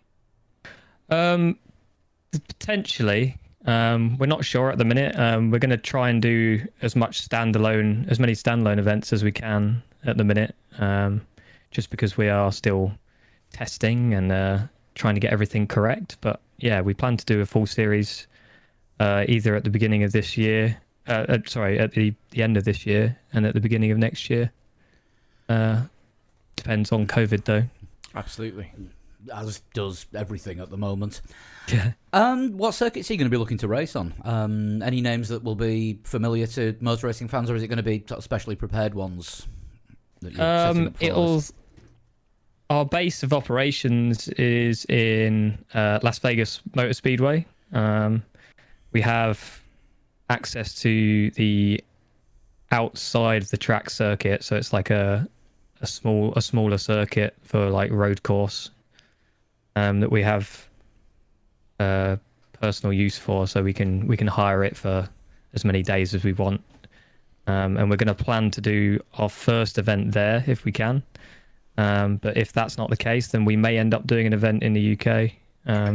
Not sure at the moment, but we shall see. It's quite difficult for us to try and find circuits that are easily used for autonomous cars because of the sizes, for example, and having acceptable runoff areas and everything like that, really. So what's the difference between choosing a circuit for an autonomous racing car as opposed to something that's driven by a human? There's a few technical reasons, some of which are safety related, obviously.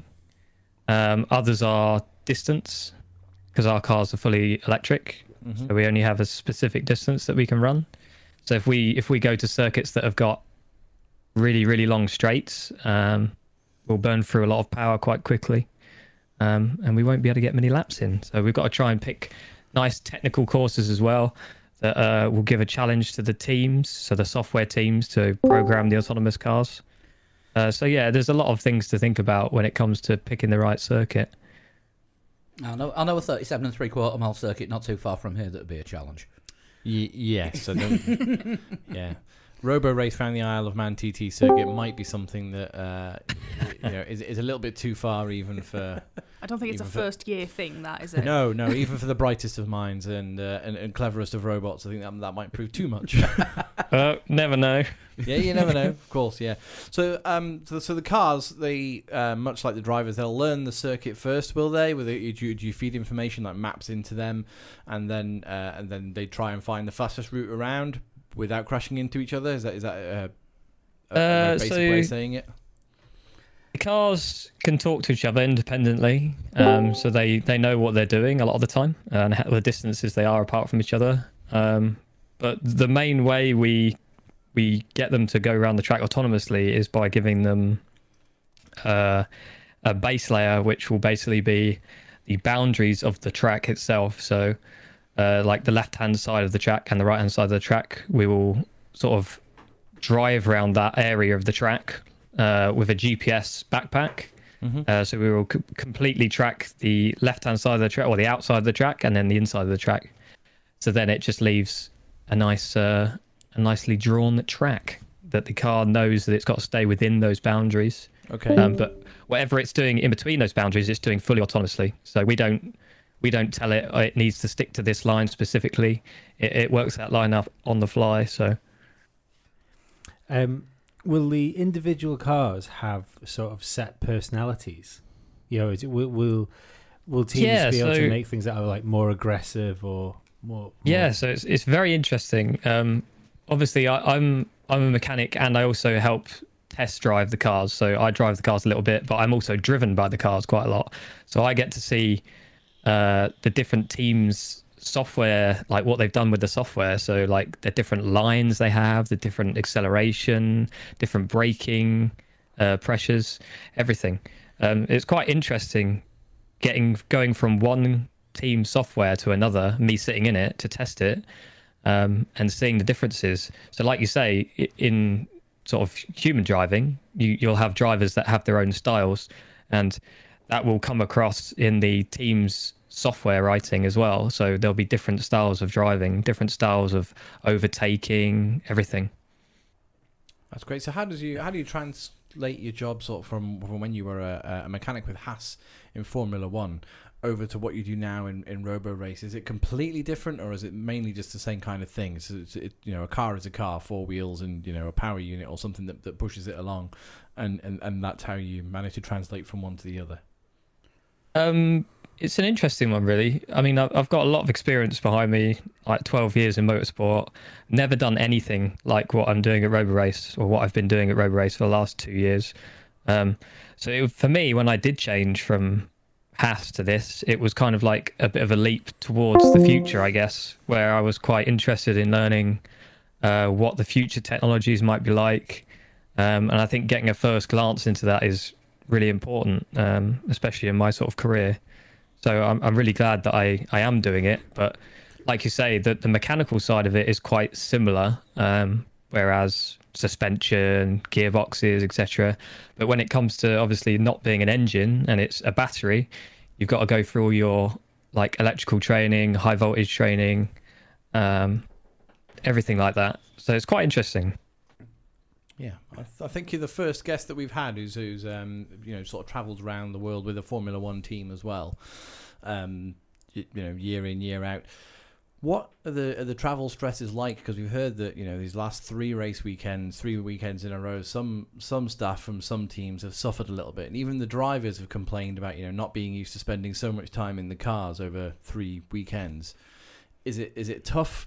Is it the scheduling quite tough when you're traveling so much? And obviously that's less now with where you are now, but going back a couple of years. Yeah, going back to Haas, I mean, well, in F1 in general, really, it's definitely got a lot harder, I would say, recently. And it's definitely maybe to the point of where maybe it's too much, I would say, with some teams. Some teams it's all right because they've got like different sets of staff they can sort of rotate in and out. But some teams like Haas, for example, and maybe some of the other smaller teams, they don't quite have as many staff. They can't rotate people around, sort of give people breaks. So you do find yourself getting burnt out a little bit. But, I mean, you're away from home a lot during a normal F1 season. So this season, yeah, I don't know how they're dealing with it personally, but especially if you can't go out your hotel room, you're literally just stuck in a hotel, go to the track, backwards and forwards. Yeah, it's a tricky one. So, what was? I know we've talked about this with Matt before, but what was your career leading up to F1? What brought you to Haas? So how did you get there from the start, really? So basically, I was meant to do a college course at Brooklands in the UK.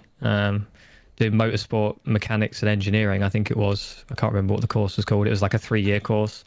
And they suggested to me to get a couple of weeks work experience in a team of some description. And there was a team actually not far up from me, which was called David Price Racing. And they used to do GP2 when it was called GP2, which is Formula 2 now, obviously. And I did 2 weeks there, work experience. And at the end of the 2 weeks, they offered me an apprenticeship role. So I decided to take that instead. So I spent a lot of my time learning on a Formula 2 car, early Formula 2 car. So quite a lot of it was unreliable, I'll be honest, on those things. but it was really, really, really cool. I mean, there's not many people that can go straight into jobs like that and learn as much as I did. So I was very lucky. But yeah, I started off doing Formula 2, and then, for example, from there, I went to go and do British Formula 3 for a year. And I got to work with Felipe Nasser, for example, ex-F1 driver. Who else did I work with? I worked with Kev Magnussen when he was there. Oh, this yeah. was at Double R, I think it was at the time, where I went to Raikkonen and Robertson Racing. But yeah, I spent a year there, and then I got offered a position in another Formula 2 team, which was known as, well, what was it known as? I'm trying to think now. I think it was called Air Asia, and when Caterham, Lotus, That was at the, when uh, Lotus Tony first came into Fernandez's- F1. Tony Fernandez team. Yes. Yeah, so it was called Air Asia, and then obviously it all changed. Once Lotus disappeared in F1, it changed to Caterham. And I spent, I think it was 2.5 years doing Formula 2 there, and then I transferred directly from the Caterham F2 team into the F1 team, which was good. So it was a nice progression there. And yeah, I learned an absolute heap going from F2 to F1, that's for sure. It was an absolute eye-opener. It's quite terrifying, actually, going from a sort of Formula 2 car, which is quite sort of basic, to a Formula 1 car. It's very nerve-wracking. But where did I go from there? I went to do Formula Renault 3.5 litre at Carling. So I spent a year doing that, and I also did Formula E in parallel, actually, at the same time, which was actually a really bad idea because it was really hard work. Because the calendars didn't quite line up. No, they didn't line up at all. So like sometimes I was going from literally after the race of a Formula 3.5 litre, I was jumping on a plane instantly and going straight to the Formula E race. Wow, okay. Which was like halfway across the world. But yeah, that really drained me, that one. Who were That's you for working sure. with in Formula E? Mahindra. Oh, okay. Yeah, so Carling managed to get a contract with Mahindra. So Carling supplied staff to Mahindra. Excellent. So I jumped across and helped with that. Well, But that was really interesting. Another electric car. Yeah, who were the drivers Really good. for Mahindra at that time? Was that Bruno Senna? It was Bruno Senna and Karun Shanduk. Yeah. Yes. Yeah, they were interesting characters. I remember walking past Mahindra's office in Milton Keynes Yeah. and being surprised that they were working out such a small building in the. Can you call it a city centre? No, Milton Keynes is spread out ridiculously, isn't it? It's a very funny place. I find It's it a funny weird anyway. town. Yeah. it World's is. biggest noughts and crosses board. Yes, it is. It's like a UK version of America. Yeah, a little. Yeah, Yeah, a little bit. Yeah. So, did you go to Haas from there? From Yeah, so from Mahindra? at the end of the Formula E and 3.5 litre season, I went to Haas. Yeah, I got a phone call actually from someone that I used to work with at Caterham. He was the chief mechanic at Caterham. He rang me and he said, "Oh, do you fancy coming to start Haas?" Like from the very start. So Yeah. I think I started 4 months before the first year. Before the first year we started or entered a car into the season. Okay. And that was an incredible experience, really. Starting an F1 team from scratch, it was very, very, very bizarre going into an F1 factory that was completely empty. Like, not even the flooring was done. Wow. Okay. So yeah, we built it from the ground up, and it was a really cool thing to be a part of. Seems to be quite the. At the time when Haas first started it appeared to be the way to go with new teams, because you mentioned there you were working with Caterham. Obviously, they were one of the new teams that came in, obviously, as Lotus in 2010 and disappeared only a few years later, along with HRT and Marussia, Virgin Man, or whatever you want to call them. But Haas, when they came in, we were saying on this podcast at the time, there's absolutely no way Haas will be competitive in their first season. It's going to take them a couple of years to build up. But the model that Haas had in place at the time, obviously of buying parts in, seemed to be a really good points in the first race. I think, wasn't it, with Romain Grosjean? Yeah, Yeah. So yeah, it was an incredible first race. that must have been some party. Yeah, I mean, it was incredible. I mean, to sort of spend all my time, like I was spending weekends, I was working late, like everything to try and get us to the first race and get the car built. Obviously, we had to build the car out in Italy at Dallara. Yep. Which was another logistical nightmare, really. But we managed to do it somehow. But it was it was just really satisfying getting a result like that. Like it sort of picked everyone up like instantly. All the work that you'd done was worth it. The hours you put in. When you got that phone call saying come and work for this new team that's never done F1 before, was that an instant yes, or was there sort of an alarm bell?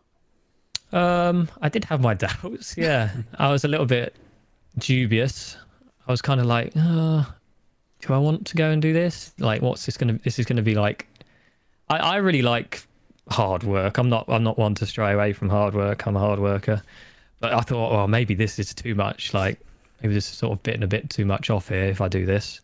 Because for me, it was a big role that I was sort of taking part as well. Because I was going to be Roman Grosjean's gearbox mechanic, so I was basically responsible for a whole half of the car. Yeah. And when I worked in F1 before that, I was only sort of like a mechanic that sort of helped on the whole car, so just learning everything. So it was a big step in my career when I got offered that role. So it was one that I was scared of doing, but I'm glad I did it because I learned so much. So in that role, do you have to liaise quite a lot with the driver and sort of make changes and adjustments as to what the driver wants, or is it more of a case of just maintenance and sort of looking after the parts and making sure that the wear and tear is sufficient and they're not going to break down as soon as you put the car out on the the next session? So there's a lot of things that you do and don't see, I guess, in F1, and one of those is the interaction with the driver. We have mechanics have quite a lot of interaction with the driver, whether it's banter or serious sort of problems with the car. They'll tend to go to obviously the race engineer, and then the race engineer will filter it down to us, which is the proper way of doing it, obviously. But they'll speak to you. They'll say, "Oh, this didn't quite feel right," and you sort of be like, "Oh yeah, I'll have a bit of an extra look at it." For example, with setup things, it's obviously a different ball game. That it goes through race engineer, like chief engineer, big meetings, and then it sort of filters down to us on job lists, and we change things appropriately. Sort of briefings and debriefs, etc. Yeah, exactly. Yeah, there's a lot of debriefings and briefings and emails in F1. Yeah, I'm amazed they don't drive the car by committee. Chris, you looked like you were about to say something then. No, I was going to say. I suppose I can say something. So, did you spend the rest of the time in Haas as gearbox mechanic, or did you move on from there before you went to Robo Race? No, I did actually stay as gearbox mechanic. I really enjoyed that position when I was there. I did think about future prospects there, but my life circumstances changed a bit. I kind of sort of wanted to spend a bit more time at home. Yeah. So I decided to do something that required less travel in the end, because I think I travel from my first job. When I went for that 2 weeks work experience, they said this position is like full-time traveling. So I would have been traveling to all the races as an apprentice as well. So literally I've been traveling for 12 years of my life, non-stop. So I missed quite a lot of, I guess, my younger years in the UK. So a lot of my friends I missed, for example, family. So it's quite nice to sometimes take a couple of years out, step back, reevaluate everything, sort of catch up with people, and then, like I say, I think I will go back to F1 again for sure, but I don't know when. If you could pick a team, who would you choose? I'd probably say either McLaren or Red Bull. McLaren are obviously quite close to where I live, so that helps. Red Bull also, I've got a lot of friends at Red Bull, so maybe that would be a place that I'd like to work as well. They've got a good car, good team mentality. It's pretty impressive putting that suspension back together. And what was it? Christ, yeah, that was 12 minutes. That was impressive. If I was there, I would have been absolutely. I don't know. It would have been an absolute flap, is what it would have been. Absolute panic stations. But they're the sort of moments that you train for. Do you know what I mean? They're the moments you think, right, this is it. This is my time to shine, and you get the credit for it. Credit where credit's due. What's the feeling like when you're like qualifying or practice or something like that, and you're watching it, and the driver sticks the car in the wall, and especially for you being a gearbox guy, let's say it goes back end in first, and you know all the extra work that's got to go into this to try and get this right. What's that feel like? It's absolute dread. That's what it is. It's a bit like when you do something really bad, but you don't realise till like 2 hours later, and all of a sudden it hits your stomach, and you're like, "Oh God!" You're like, "Oh no, I'm gonna have to go and clear this all up." Yeah, And I'm gonna be here all night. To be fair, Grosjean's issues tended to be the front end, though, didn't it? It's true, very true. Yeah. Yeah, we've been quite harsh on Romain Grosjean over the years on this podcast, and we are surprised every year Haas re-announce Grosjean as a driver for the following season. He must have some really strong, discernible qualities that the casual fans and sort of even us, sort of more more Intuit fans that we just don't see in and around the team behind the scenes that are really valued by a team that want to keep him on. Mm-hmm. I think from, like you say, from the fans' point of view, you don't really see too much of the interaction in the garage or behind the scenes with the drivers and the team. Personally, I really like Romain Grosjean. He's a really nice guy. He's a good driver. His driving can be interesting at times, for sure. I'd agree with that.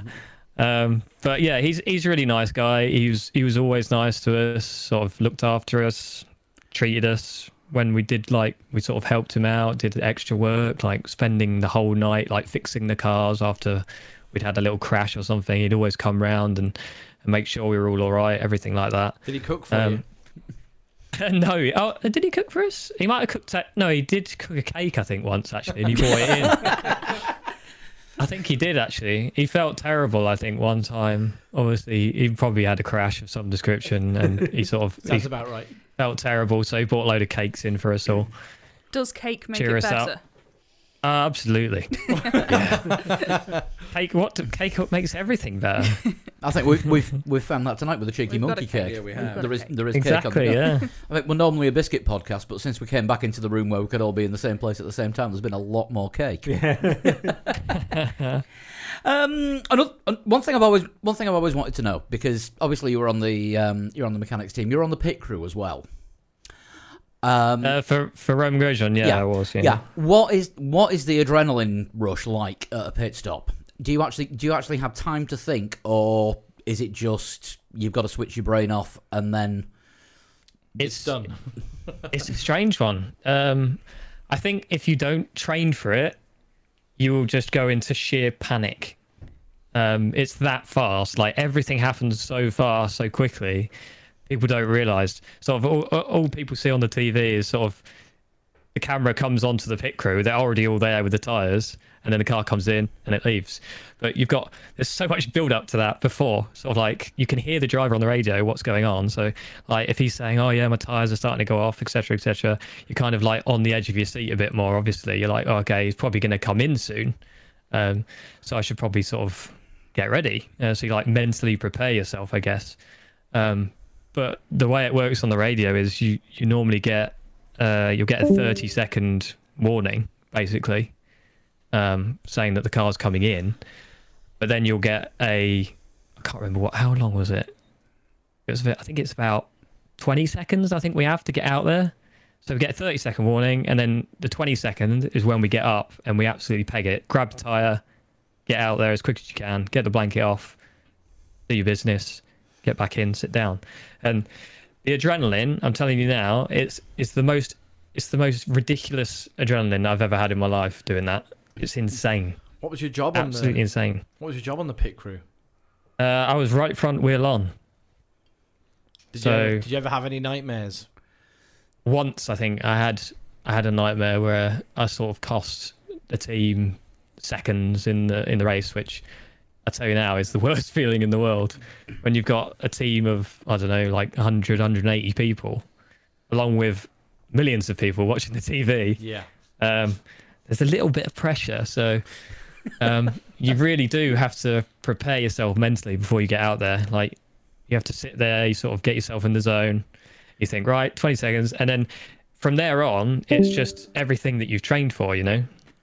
Everything that you've practiced for kind of just becomes like your instinct. So it just happens really quickly. You don't even have to think about it. Everything just flows. Everyone knows what they're doing. Everyone's got to be in the right place at the right time for everything to work, obviously. And then when that doesn't happen, as you can see, it goes horribly wrong, which you've seen in the past at like Mercedes, Red Bull, all different teams. Oh yeah. Yeah.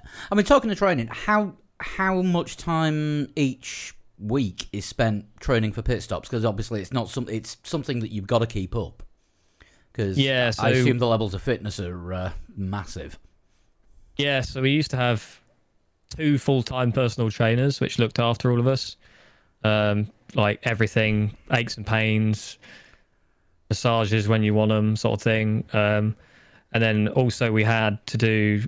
So basically, the way it would work is we do practice once the car was all ready and done, and all the FIA legality stuff was done. We would do our pit stops, so it would be roughly around 15 to 20 pit stops in the morning, and then another 15 to 20 in the evening, and that was every day pretty much.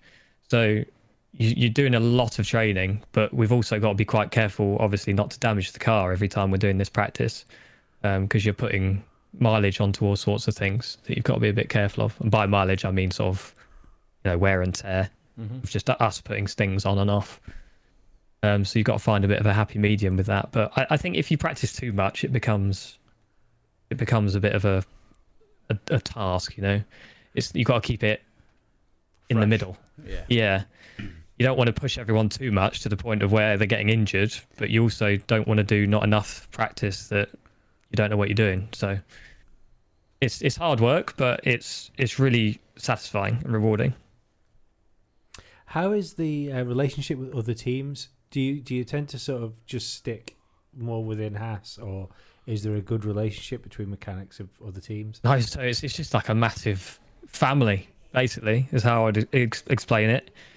Everyone is very, very friendly to each other. Like, obviously, when we're not at the track, we'll go out. Like, other teams will go out with other mechanics, have dinner together, etc.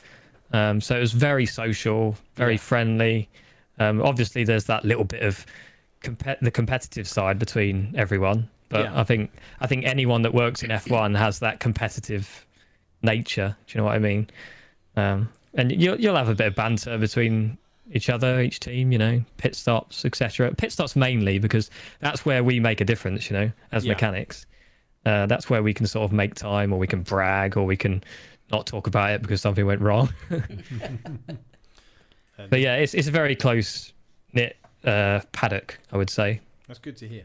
Even between, like, for example, I don't know, like the more foreign teams, so like Ferrari. They're all super, super friendly. We all socialise together, That's good. What's it like when Gunter Steiner's having a rant? Just don't go near him. That's my advice. Yeah. Don't go near him. Has he ever called you a wanker? Oh, yeah, every day. He'd call me a wanker every day. I used to have some really good banter with Gunther. He was like one of my all-time favourite bosses to have, because he would be really, really personal with you. He'd make sure you're right, but he'd also sort of rip the absolute shit out of you sometimes, and you could give it back to him and he wouldn't mind. You can't, there's not many team principals you can do that to. No. If you've still got his number, give him a call. We'd love to get him on the show. Yeah, absolutely. Yeah, exactly. Yeah. Are you trying to tell me that people like Ron Dennis aren't too good for banter? Could you imagine him as a podcast guest? Jesus. Yeah, we might rather have Gunter on, wouldn't we? Yes, than Ron Dennis, definitely. Let's be honest, yeah. Although Yeah, everyone- he's an absolute character. He's great. Good. Yeah, because Drive to Survive obviously made a bit of a drama of things. We know there's a bit of creative editing going on as well as the other stuff. But I think what that's done is brought a load of casual fans to motorsport in general, but definitely into Formula One, because you get to see the personalities behind the scenes that only sort of the diehard fans would know, sort of like Gunter Steiner and your Cyril Abitaboul at Renault, and Christian Horner at Red Bull and stuff like that as well. And it's good to see. I mean, I don't know if you watched it, but you must have seen a lot of your friends and mechanics in Haas and other teams as well who are on the TV. Was that a bit weird? Yeah, for sure. I mean, I think in the first series, in the first episode, I think I saw myself a couple of times, and it was kind of a bit weird, for sure. You're looking at it and you're like, oh, that's me. Yeah. It's very strange, like very, very strange. But it's also extremely cool to be a part of, and I think it's been quite pivotal to actually bringing in a lot more interest into Formula One, because I think there was maybe a lot of people that didn't watch Formula One at all before they watched Drive to Survive, and they thought, oh, this looks quite interesting. There's a lot of characters, it's a lot more personal, and it's not something that F1's seen, I think, for ever. That sort of personal sort of into the sort of nitty gritty sort of backstage of everything, which is obviously some of us get to see that, but some of the stuff that's been filmed, not even I saw, and I worked there, So like some of it was even a shock to me. So, did it make it feel weird? When you had the Netflix guys hanging around recording stuff, did you notice them being there, or did they just blend in the end? Sometimes, no, a lot of the time they blended in because you were just busy. You're 98% of the time in the garage, you're busy, doing something. But obviously you would see them around and you'd think, I need to behave a bit more than I would normally. But it's quite interesting. You think, oh, Netflix, there'll be absolutely hundreds of cameras. No. There's like 3 blokes, I think it was, in our garage. That was it. 3 blokes filming it. So it's surprising the amount of good footage they can get out of such little staff, really. Which surprised me the most, actually, I think. Because I wasn't really expecting what they put out. I thought it was just going to be some sort of like generic F1 documentary, like they all are. Mm-hmm. Not particularly exciting. But they managed to make it interesting in their own way. So. I thought it was going to be just like a year in review type thing, but on Netflix. Yeah, same. Yeah. My favourite Formula One book is Mark Priestley's The Mechanic. I thought that, to me, not knowing anything, gave me a better insight, I think, into Formula One than anything else I've read. I've heard about that book, actually, but I haven't read it. To be perfectly honest, it makes you all sound like rock stars. To be honest, like it's and it's a shame you haven't read it, because I was just going to ask if that's like a typical scenarios that go on within teams. But if you haven't read it, you're not going to know. It doesn't matter. Yeah, basically, for a book that's a lot concerned with driving, there is way too much booze in it. Yeah. Oh yeah, for sure. There's a lot of work hard, play hard, for sure. I mean, the amount of hours we all put in during the week, it's nice, obviously, some nights to be able to sort of go out and have a couple of beers, or even the Sunday night, go out and have a lot of beers. It's good. It's really good to sort of blow off the steam, and I think that's one thing that is good about keeping a happy balance between sort of working and keeping it interesting. You've got to have time away from work as well, because you spend so much time in work when you're in F1. It's good to have the time off as well. What's the like people side of it like in the paddock? Because I can't think of another sport like Formula One where you've got just like normal people like yourself, which you've got into engineering and then you worked your way up to working for a Formula One team, to like billionaires and princes walking around the paddock. Yeah, is that strange? Yes, definitely. It's like the paddock is a really strange place. Outside of it, everything's normal. Like outside the little barrier where you beep your pass and you get in, it's very normal. As soon as you go through that gate, there's some sort of weird, like, I don't know, like persona about the entire paddock. Like everything's all of a sudden like very extravagant. There's celebrities walking around, like you say, just like wandering about. There's princes. There's all sorts of things going on, and all of a sudden you walk in there and you're like, "What's going on? Like, is this real?" And you basically, I didn't really used to spend too much time out in the paddock. A lot of media people, for example, do. So they'll do a lot of chatting to people and bumping into celebrities. But as a mechanic, you didn't really spend much time out of the garage. So if you did get to meet one of the celebrities, it was really, really cool. And sometimes they would come into the garage as well, obviously, which was even cooler, which meant we didn't really have to stop working and we could meet them and we could show them around the cars, for example, and showing them a bit of our world and telling us a few stories about theirs. Did you meet anyone that got you a bit starstruck? Oh, yeah, for sure. Yeah. Who did I meet? I met a few, to be fair. I met Gordon Ramsay. Did he call you a wanker? No, he didn't actually. Quite polite, for sure. Swears a lot, not potentially at anyone, but just in general. But that's motorsports like that as well. We swear a lot, so I think he was at home. But yeah, Gordon Ramsay, Kit Harington, Pharrell. I'm trying to think of some more. Like some of the X-Men came in. Who else have we had in? Loads of other Game of Thrones people. Usain Bolt. I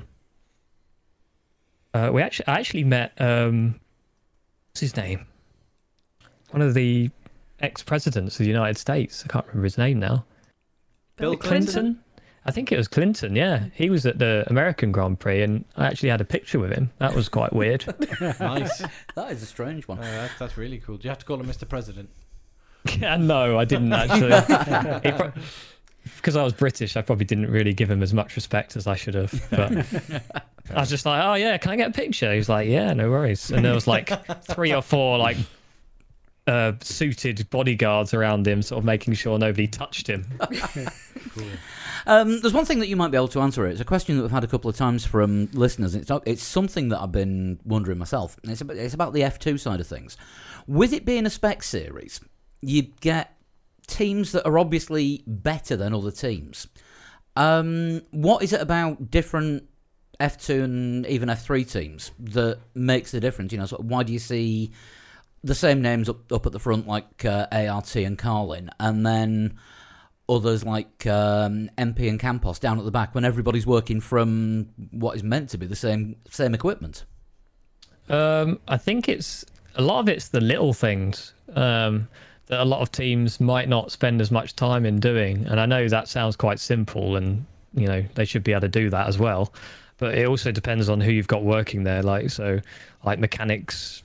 If you've got mechanics that aren't particularly interested in putting loads of effort into doing their job, then you won't get an as good car, you know?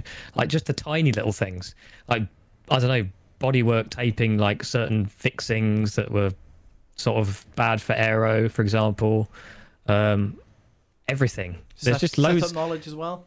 Setup knowledge is massive, for sure. And obviously, I think the teams that have had very successful drivers will obviously do better because they can farm their setup, or they can analyze things better with the better driver, if that makes sense. A lot of smaller teams won't have the ability to sort of sign drivers like that, I guess. And I think good drivers will always go for. Oh, we lost you for a second there. Oh, did you? Sorry. That's okay. You're back. Yeah. It's got that stigma sort of a little bit of where I think it keeps sort of getting worse and worse as it goes on, if that makes sense. The same teams that are in it. Yeah. So like they'll just the good teams the teams that got the good drivers at the very start have got a head start against all the other teams, and it just keeps going up and up and up, and they keep getting more and more and more info, like faster and faster laps from faster drivers, to the point of where you can sort of a lot of setup stuff that a lot of other teams won't, because they won't have as experienced drivers giving them as good feedback, for example. I guess that kind of explains why you always see the usual suspects at the back of the grid. Yeah, I think it's hard for teams, the small teams as well, because they'll never sign sort of big name drivers or things like that, because either they may be charging more for the drive, because obviously you have to charge drivers to drive these cars. If you have a better driver, then obviously you can charge more, but they'll have more money from sponsors, for example. And I think some teams may be bottlenecked into taking worse drivers that will give them more money. Do you know what I mean? Yeah. Still trying to work out where Mahiva Raghunathan got his sponsorship from last year. Yeah. Yeah, there is that. There was a picture. I don't know if you've seen it from the Hungarian Grand Prix this weekend of Lando Norris helping to take the McLaren apart with his mechanics because he felt like he'd let them down because of the race. So he stayed behind, and instead of getting a plane when all the other drivers were jetting off to wherever it was they were going, he stayed behind and helped them take the car apart. Did you ever get anything like that with any drivers in any of the formulas? I don't know. Roman Grosjean used to help take the car apart, just not in the garage. Sorry, somebody had to. Yeah, I think it's I think Lando Norris, hats off to him. He's a really nice bloke. I mean, I've worked on his car actually when I was at Carling. I ran him in the British F3 car at Pembrey when it was like -1 or something stupid. Wow. He was pounding round at Pembrey for 2 days, I think it was, and he was an awesome bloke then. He was just a young kid then. I think he was like 16 maybe. He was tiny. He looked like a little kid basically. Still You're does. like, yeah, it was just quite amazing. You're like sort of strapping this guy into this race car, and you're like, Christ, like he must be talented if he's driving this. But yeah, I think drivers helping like that, you never see it for sure.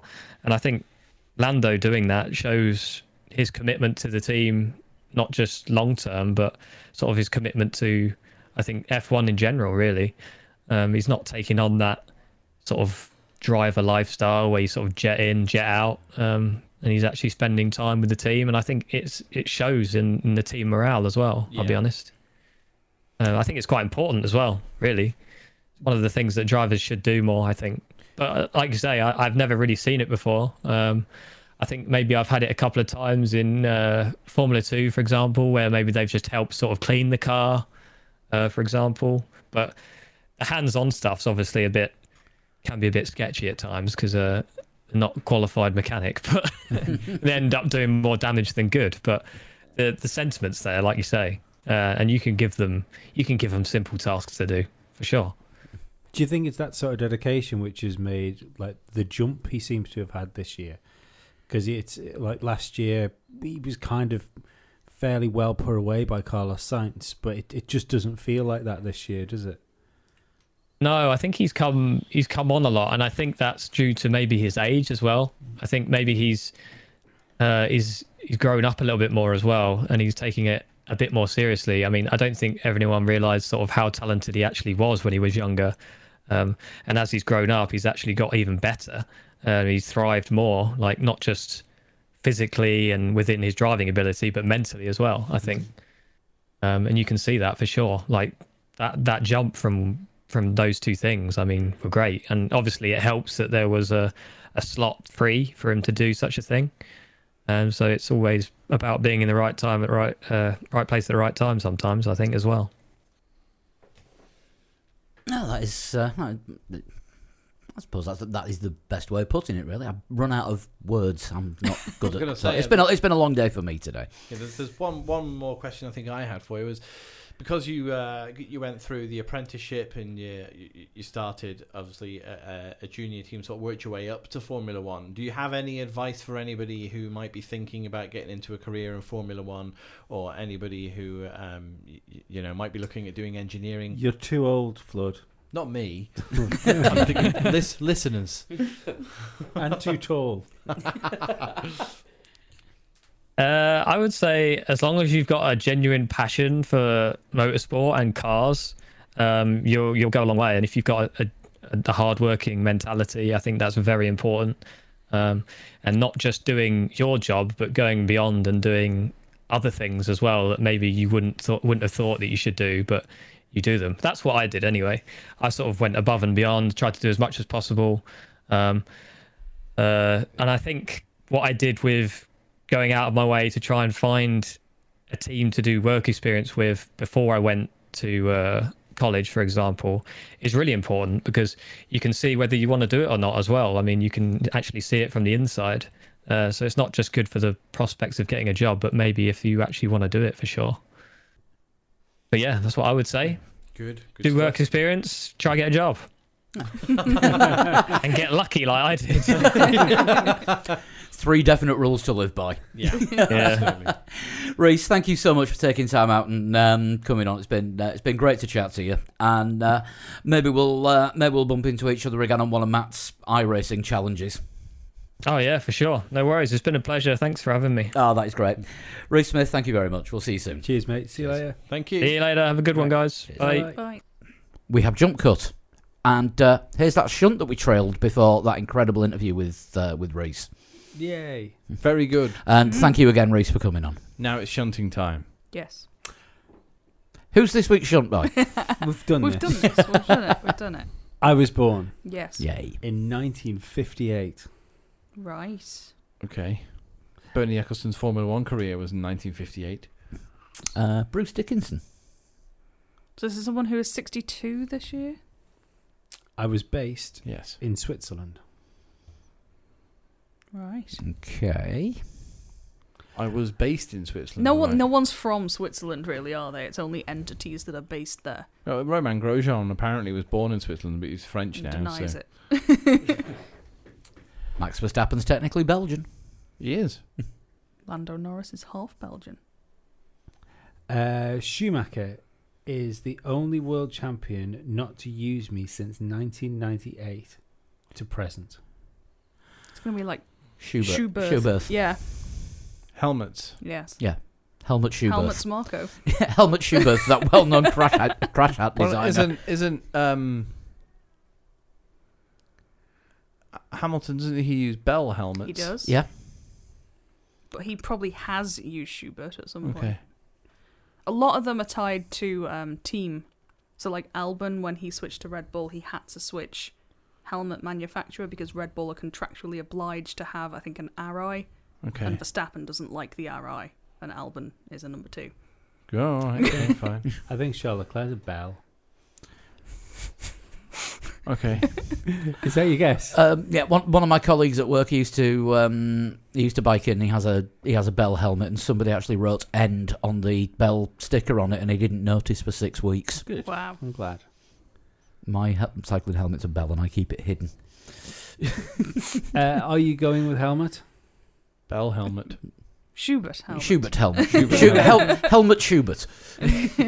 I formally entered Formula 1 in 2003. So it must have been like an official Entry. Yeah, an Yeah. official supplier with a team. I was also involved in the European Space Agency. Which Would is they have at built the CERN. helmets for the space people? That would make I have sense. fragments of Roman Grosjean's front wing. Astronauts need Kit. kit, Yeah. helmets, safety gear. Yeah. Do you know what? I reckon it's probably one of those things where there's actually way more crossover between F1 and space shit than you probably realise. Things that go fast, and you got to wear protective gear. Yeah, there's probably quite a bit. I was also involved with the Olympics. Cycling. Yeah, cycling, luge. Yeah, luge Anything is a like good that, thing. Yeah. yeah. Short track speed skating. Yeah. Yeah, they wear helmets. They Yeah. were strange helmets. They were like They've like got like a sort of cones. weird like sperm tail at the back. they have, Yeah, don't forget all the BMX Red Bull style events. You know, Yeah. sort of freestyle on fire crap, usually presented by Christian Stevenson. DJ Extreme. I think we're I definitely better in guess, there. please. Sticking with the helmet. It's going to Or be some sort of fireproof protective gear. What would be Swiss there? Where's Dainese from? thought they were Italian. Yeah, I think they Yes, are. I think you're right. Alpine Star, I think, are... They're somewhere near the Alps. Yes. I want to say German. I think they're German. Alpine Star sounds like an early 2000s like pop punk band. With the Alpine Stars, yeah, some sort of Europop. Yeah. Which would leave Or like some 41. Sparko I was are thinking British? more like Yeah, and they've been around since the Yeah. 90s. Yeah. yeah. Visibly in F1 since the 90s. I'm going to rush it. I'd like a guess. I don't have any advance on Schubert. What about Saybelt, the safety belt that they use in the cars? Do you know what? I'm not up on the safety belts, I must admit. I think they're either Sparko or Saybelt, but I don't know where Saybelt will be from. I mean, that sounds, would be something I imagine they would use in the it Large sounds Hadron Germanic, Collider. so it could be Swiss. Yeah? But yeah, I mean, space people are going to need to be tucked They're into going to be their strapped in, aren't Yeah, they? yeah. space harnesses. You can't have floating space people. Do Space you know what? harnesses. Yeah, why not? Yeah, For a bit space of harnesses. variation. Yeah. Space harness. I began my career in 1983 in Europe before moving to Africa in 1991. Yeah, whatever. This is right. So this is interesting. So it's existed since '58. It's existed since '58. But what was it? It's began its career in motorsport. Did you say? Began its career in Europe. in Europe. I began my career in 1983 in Europe before moving to Africa in So what the fuck was it 1991. doing between '58 and '83? Is Because- this a person? It could be a person becoming 25. I mean, you know, we've been going for companies, but that's now sort of opened it up, and it could be 100 men or more. And it moved to Africa. Jesus, mate, Uh-huh. come on. And I mean, I like- Don't make me thump the desk. in our interview, as our like loyal followers have just listened to, there was quite the interview stopping joke from you that I noted. So that's 2 yellow cards, I'm afraid. It's been a long week, and it's only Monday. But we could be looking at a person now if their career started when they were 25 in Europe and then moved to Africa. I mean, I think I can break the case for you with the next clue. I think you might need to. Yeah. Brace yourself, Flood. Okay. I wanted to be an ice hockey player. Happy Gilmore? Flood looks unimpressed with my clue. Is that it? There's no further information. Nope. Just ice hockey, right? Number 9. I am Finnish. Right. There is a Spaffer, and I'm going to change it slightly because I think it's too easy. The Spaffer. So someone whose career a Finn whose career started at 25 and then they went to Africa. I ain't got a fucking clue. I don't know whether we're looking for a driver. I don't know whether we're looking for a team principal. And Schumacher was the first world champion since when? To not use me. What? That one of the first clues. It's that fucking guy who does all the bloody driver training. 1998. I can't remember his name. Schumacher was the first world champion to not use me since 1998. Yeah. Or the only world sorry. champion. The only world champion Yeah. from He's 98 to present. Yeah, it's a Finnish guy, and he does fucking driver training. Kimi Räikkönen goes to him every fucking winter just for a refresher course. He puts people in fucking bog standard cars and goes, "Go on then, off you go." It's like fucking like a piece of shit. And then he goes, "I'm sure he's from Finland." It sounds very Finnish. It does sound like a Finnish thing to do. He puts them in like fucking diesel Astras and something like that, and just teaches them how to like car control with a basic car, and then they move on to like something a bit more sporty. And he Has goes, this guy been on Top Gear? I think so. This is ringing a bell. No, I'm going to help here because you're just fucking going down the wrong path. Right. But you're closer than we have been. By suggesting it's a person. By suggesting it's a Finnish person, like the clue says. No, there was more in there. There was more in there that you were saying that was closer to who this is than any bell you can possibly think of.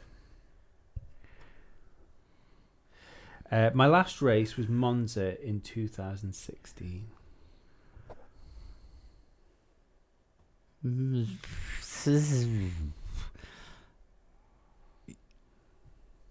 I don't know whether this will help you or not, but the fact that my last race at Monza in 2016 was my last of anything. So this is something that ceased to exist after Monza in 2018. 2016 was that? 2016, sorry. What ceased to exist at Monza in 2016? Got a clue. Well, maybe not at the circuit, but like I didn't do an awful lot after that. It's kind of like 2016 was kind of the cut-off point for me. So Somebody who's dead? somebody who died in September 2016. I've got an out. I'm not really bringing much. I worked for McLaren. That's your Spaffer. How old? Mika Häkkönen's not 62, Not that is he? old, no. I'm out. Heikki Yeah, Kovalainen's not 62. No. Mid-30s? That was as fast as he drove. Yeah. He's still driving around that. He's- I don't know if you he's- spotted him. Weekend just gone. He's still doing his victory lap from 2008. He's in battle with Max Chilton just for that last points paying place. Yeah, I have nothing to Yeah. contribute. Are we giving up on this I one? think so yeah, why not? I am Dr. Aki Hinster. He was the doctor from McLaren. Arafat put a little message to the bottom saying the most inspirational. Arafat's a doctor as well, just for people that don't know. The most inspirational doctor I've ever known, and the perfect mentor. If anyone's interested, because it's a really interesting story, Arafat came on Must See Audio. It was just before lockdown, if you want to go back through the Must See Audio ones, and he worked with Aki at McLaren on driver performance. So they were taking like swabs and stuff off drivers, see what they needed and things like that. And it was a really interesting podcast, like what went into getting them out. He was especially for British listeners, he was involved when Jenson Button and Lewis Hamilton were in the team. Yeah. This is when they were doing those things. That's why I've got Jenson Button's spit in the fridge. So. That's why, not in case you just fancy cloning at some point. That's bound to happen. But that's a good one. That was a really and good one. total That unheard of from me, from my point of view. Never heard of him before. threw us out completely because we were all over the place with that.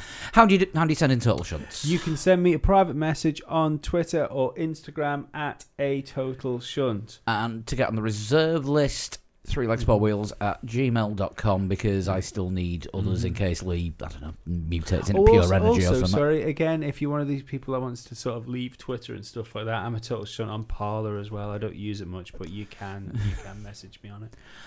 Right. To get in touch with the rest of us, at 3legs4wheels on Instagram, Facebook and Twitter.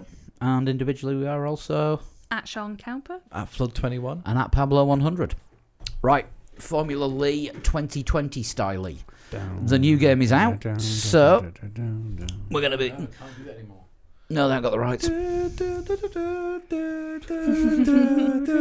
Baby Shark. New game, new rules. Well, not new rules for this season, new way of doing it. Because the calendar is all over the place. And Well, the calendar's not all over the place. The calendar's stayed as it is. the F1 calendar is slightly different to how we were Yes. expecting it to be this year. So, what we're going to do is... working off the Mayan calendar as part of the new regs. So what we're going to do is, instead of racing at the next week's circuit, we're going to start at the beginning with Australia, and it's going to be two weekly challenges all the way through for 21 races. So have we got 42 races till Christmas? 42 weeks Wow. till the next game. We might have a week off at Christmas or two. But this year, we've got prizes. Exciting. A very nice company called Scott 3D are offering a prize of a 3D printed circuit map. And is this weekly or is This is for every fortnightly race. Every race Sorry, is that's going what to... I mean, yeah. For every every race is fortnightly gonna winner. Yeah, every fortnightly winner gets a 3D printed circuit map from Scott 3D. They're available to buy as well at $9.95 each. I'll post the link on the website, and if you use the code 3L4W when you're buying it, you get a 5% discount. That'll do. They do look pretty cool as well. Yeah, they're a good size. You can either wall mount them or put them on your desk. And hopefully, in the next couple of weeks, if you send us some through, we'll have some in the pod room. That sounds good. So we'll stick some photos up of the ones that he sends us. But we are kicking off with Australia, as is the usual start to a normal F1 season. Yeah. And it's going to be a 2-week challenge, as they all are this season, and we might as well start it in the Merc. In the time trial and the Mercedes. In the time trial mode, in the Mercedes, in the dry. You can send your times in if you're on Xbox or on PC. Take a screen grab of the timesheet and DM me on Twitter at 3legs4wheels, or send them on email 3legsfourwheels@gmail.com, or I'll set something up on the Discord for anyone to post the times there. If you're on PlayStation, you can do all the same, but you can also add me as a friend, Pabstar, and I'll be able to see your times on the Friends leaderboard. So you've got until 6 o'clock on Monday. I need to see a calendar because I don't know what the date is. 3rd of August? Oh, that's true. Monday the actually. 3rd of August. To get the times into me, that's 6 o'clock UK time, not 6 o'clock wherever you are in the world, because I've had people sending them after the podcast has been released. Yeah. So good luck, and winner gets a prize this week, and there might be some prizes at the end of the season as well. And for newcomers, it's points for the top 20, isn't it? It is points for the top 20. 20 points for a win, down to 1 point for 20th place. And we'll see who becomes this year's champion. And maybe do a prize for the champions if we can get hold of one. I think we'll be doing a prize for the champion, if not the top 3 this season. Good, let's hope so. We'll Be nice what to we see can do. some new names as well as the old favourites in there as well. Yeah, definitely. All the details will be on the website if you want to catch up on that. It'll be in the games section under Formula League 2020. And we're going to have some F1 League racing coming soon as well. We now have a... well, he's calling him... Stephen Terra is calling himself 3 Legs 4 Wheels technical director, but I'm calling him racing assistant. We technically need some direction. That is very true. So our racing assistant will be coming up with the plan for leagues, because we're running those for PC, Xbox, and PS4 throughout the year as well. Okay. On top of 3 Legs 4 Wheels iRacing League, and of course the 3 Legs 4 Wheels Extreme Esports team. Cool. We've got an esports team. Loads doing to all right, get yeah. involved in. Yeah. Yep, there's going to be absolutely loads this year. Yeah, we're like a summer fate of a podcast. Bagsy not going on your lucky dip. No, but you're going to get a go on my coconut shy. Thanks again to Reece Smith for joining us tonight. Great chat with him. And, Fantastic guest. Yep. And he might well come on the show again Start soon. that again, because I should have said, but my coconuts aren't shy. That's Too what I late. should have Too- said. too late. That's what I You should shouldn't have been said. shy with Hindsight your is a joke wonderful first time thing. around. Yeah. And we don't want to see his hind. We'll see you Damn. next week. Bye. Bye. Whatever.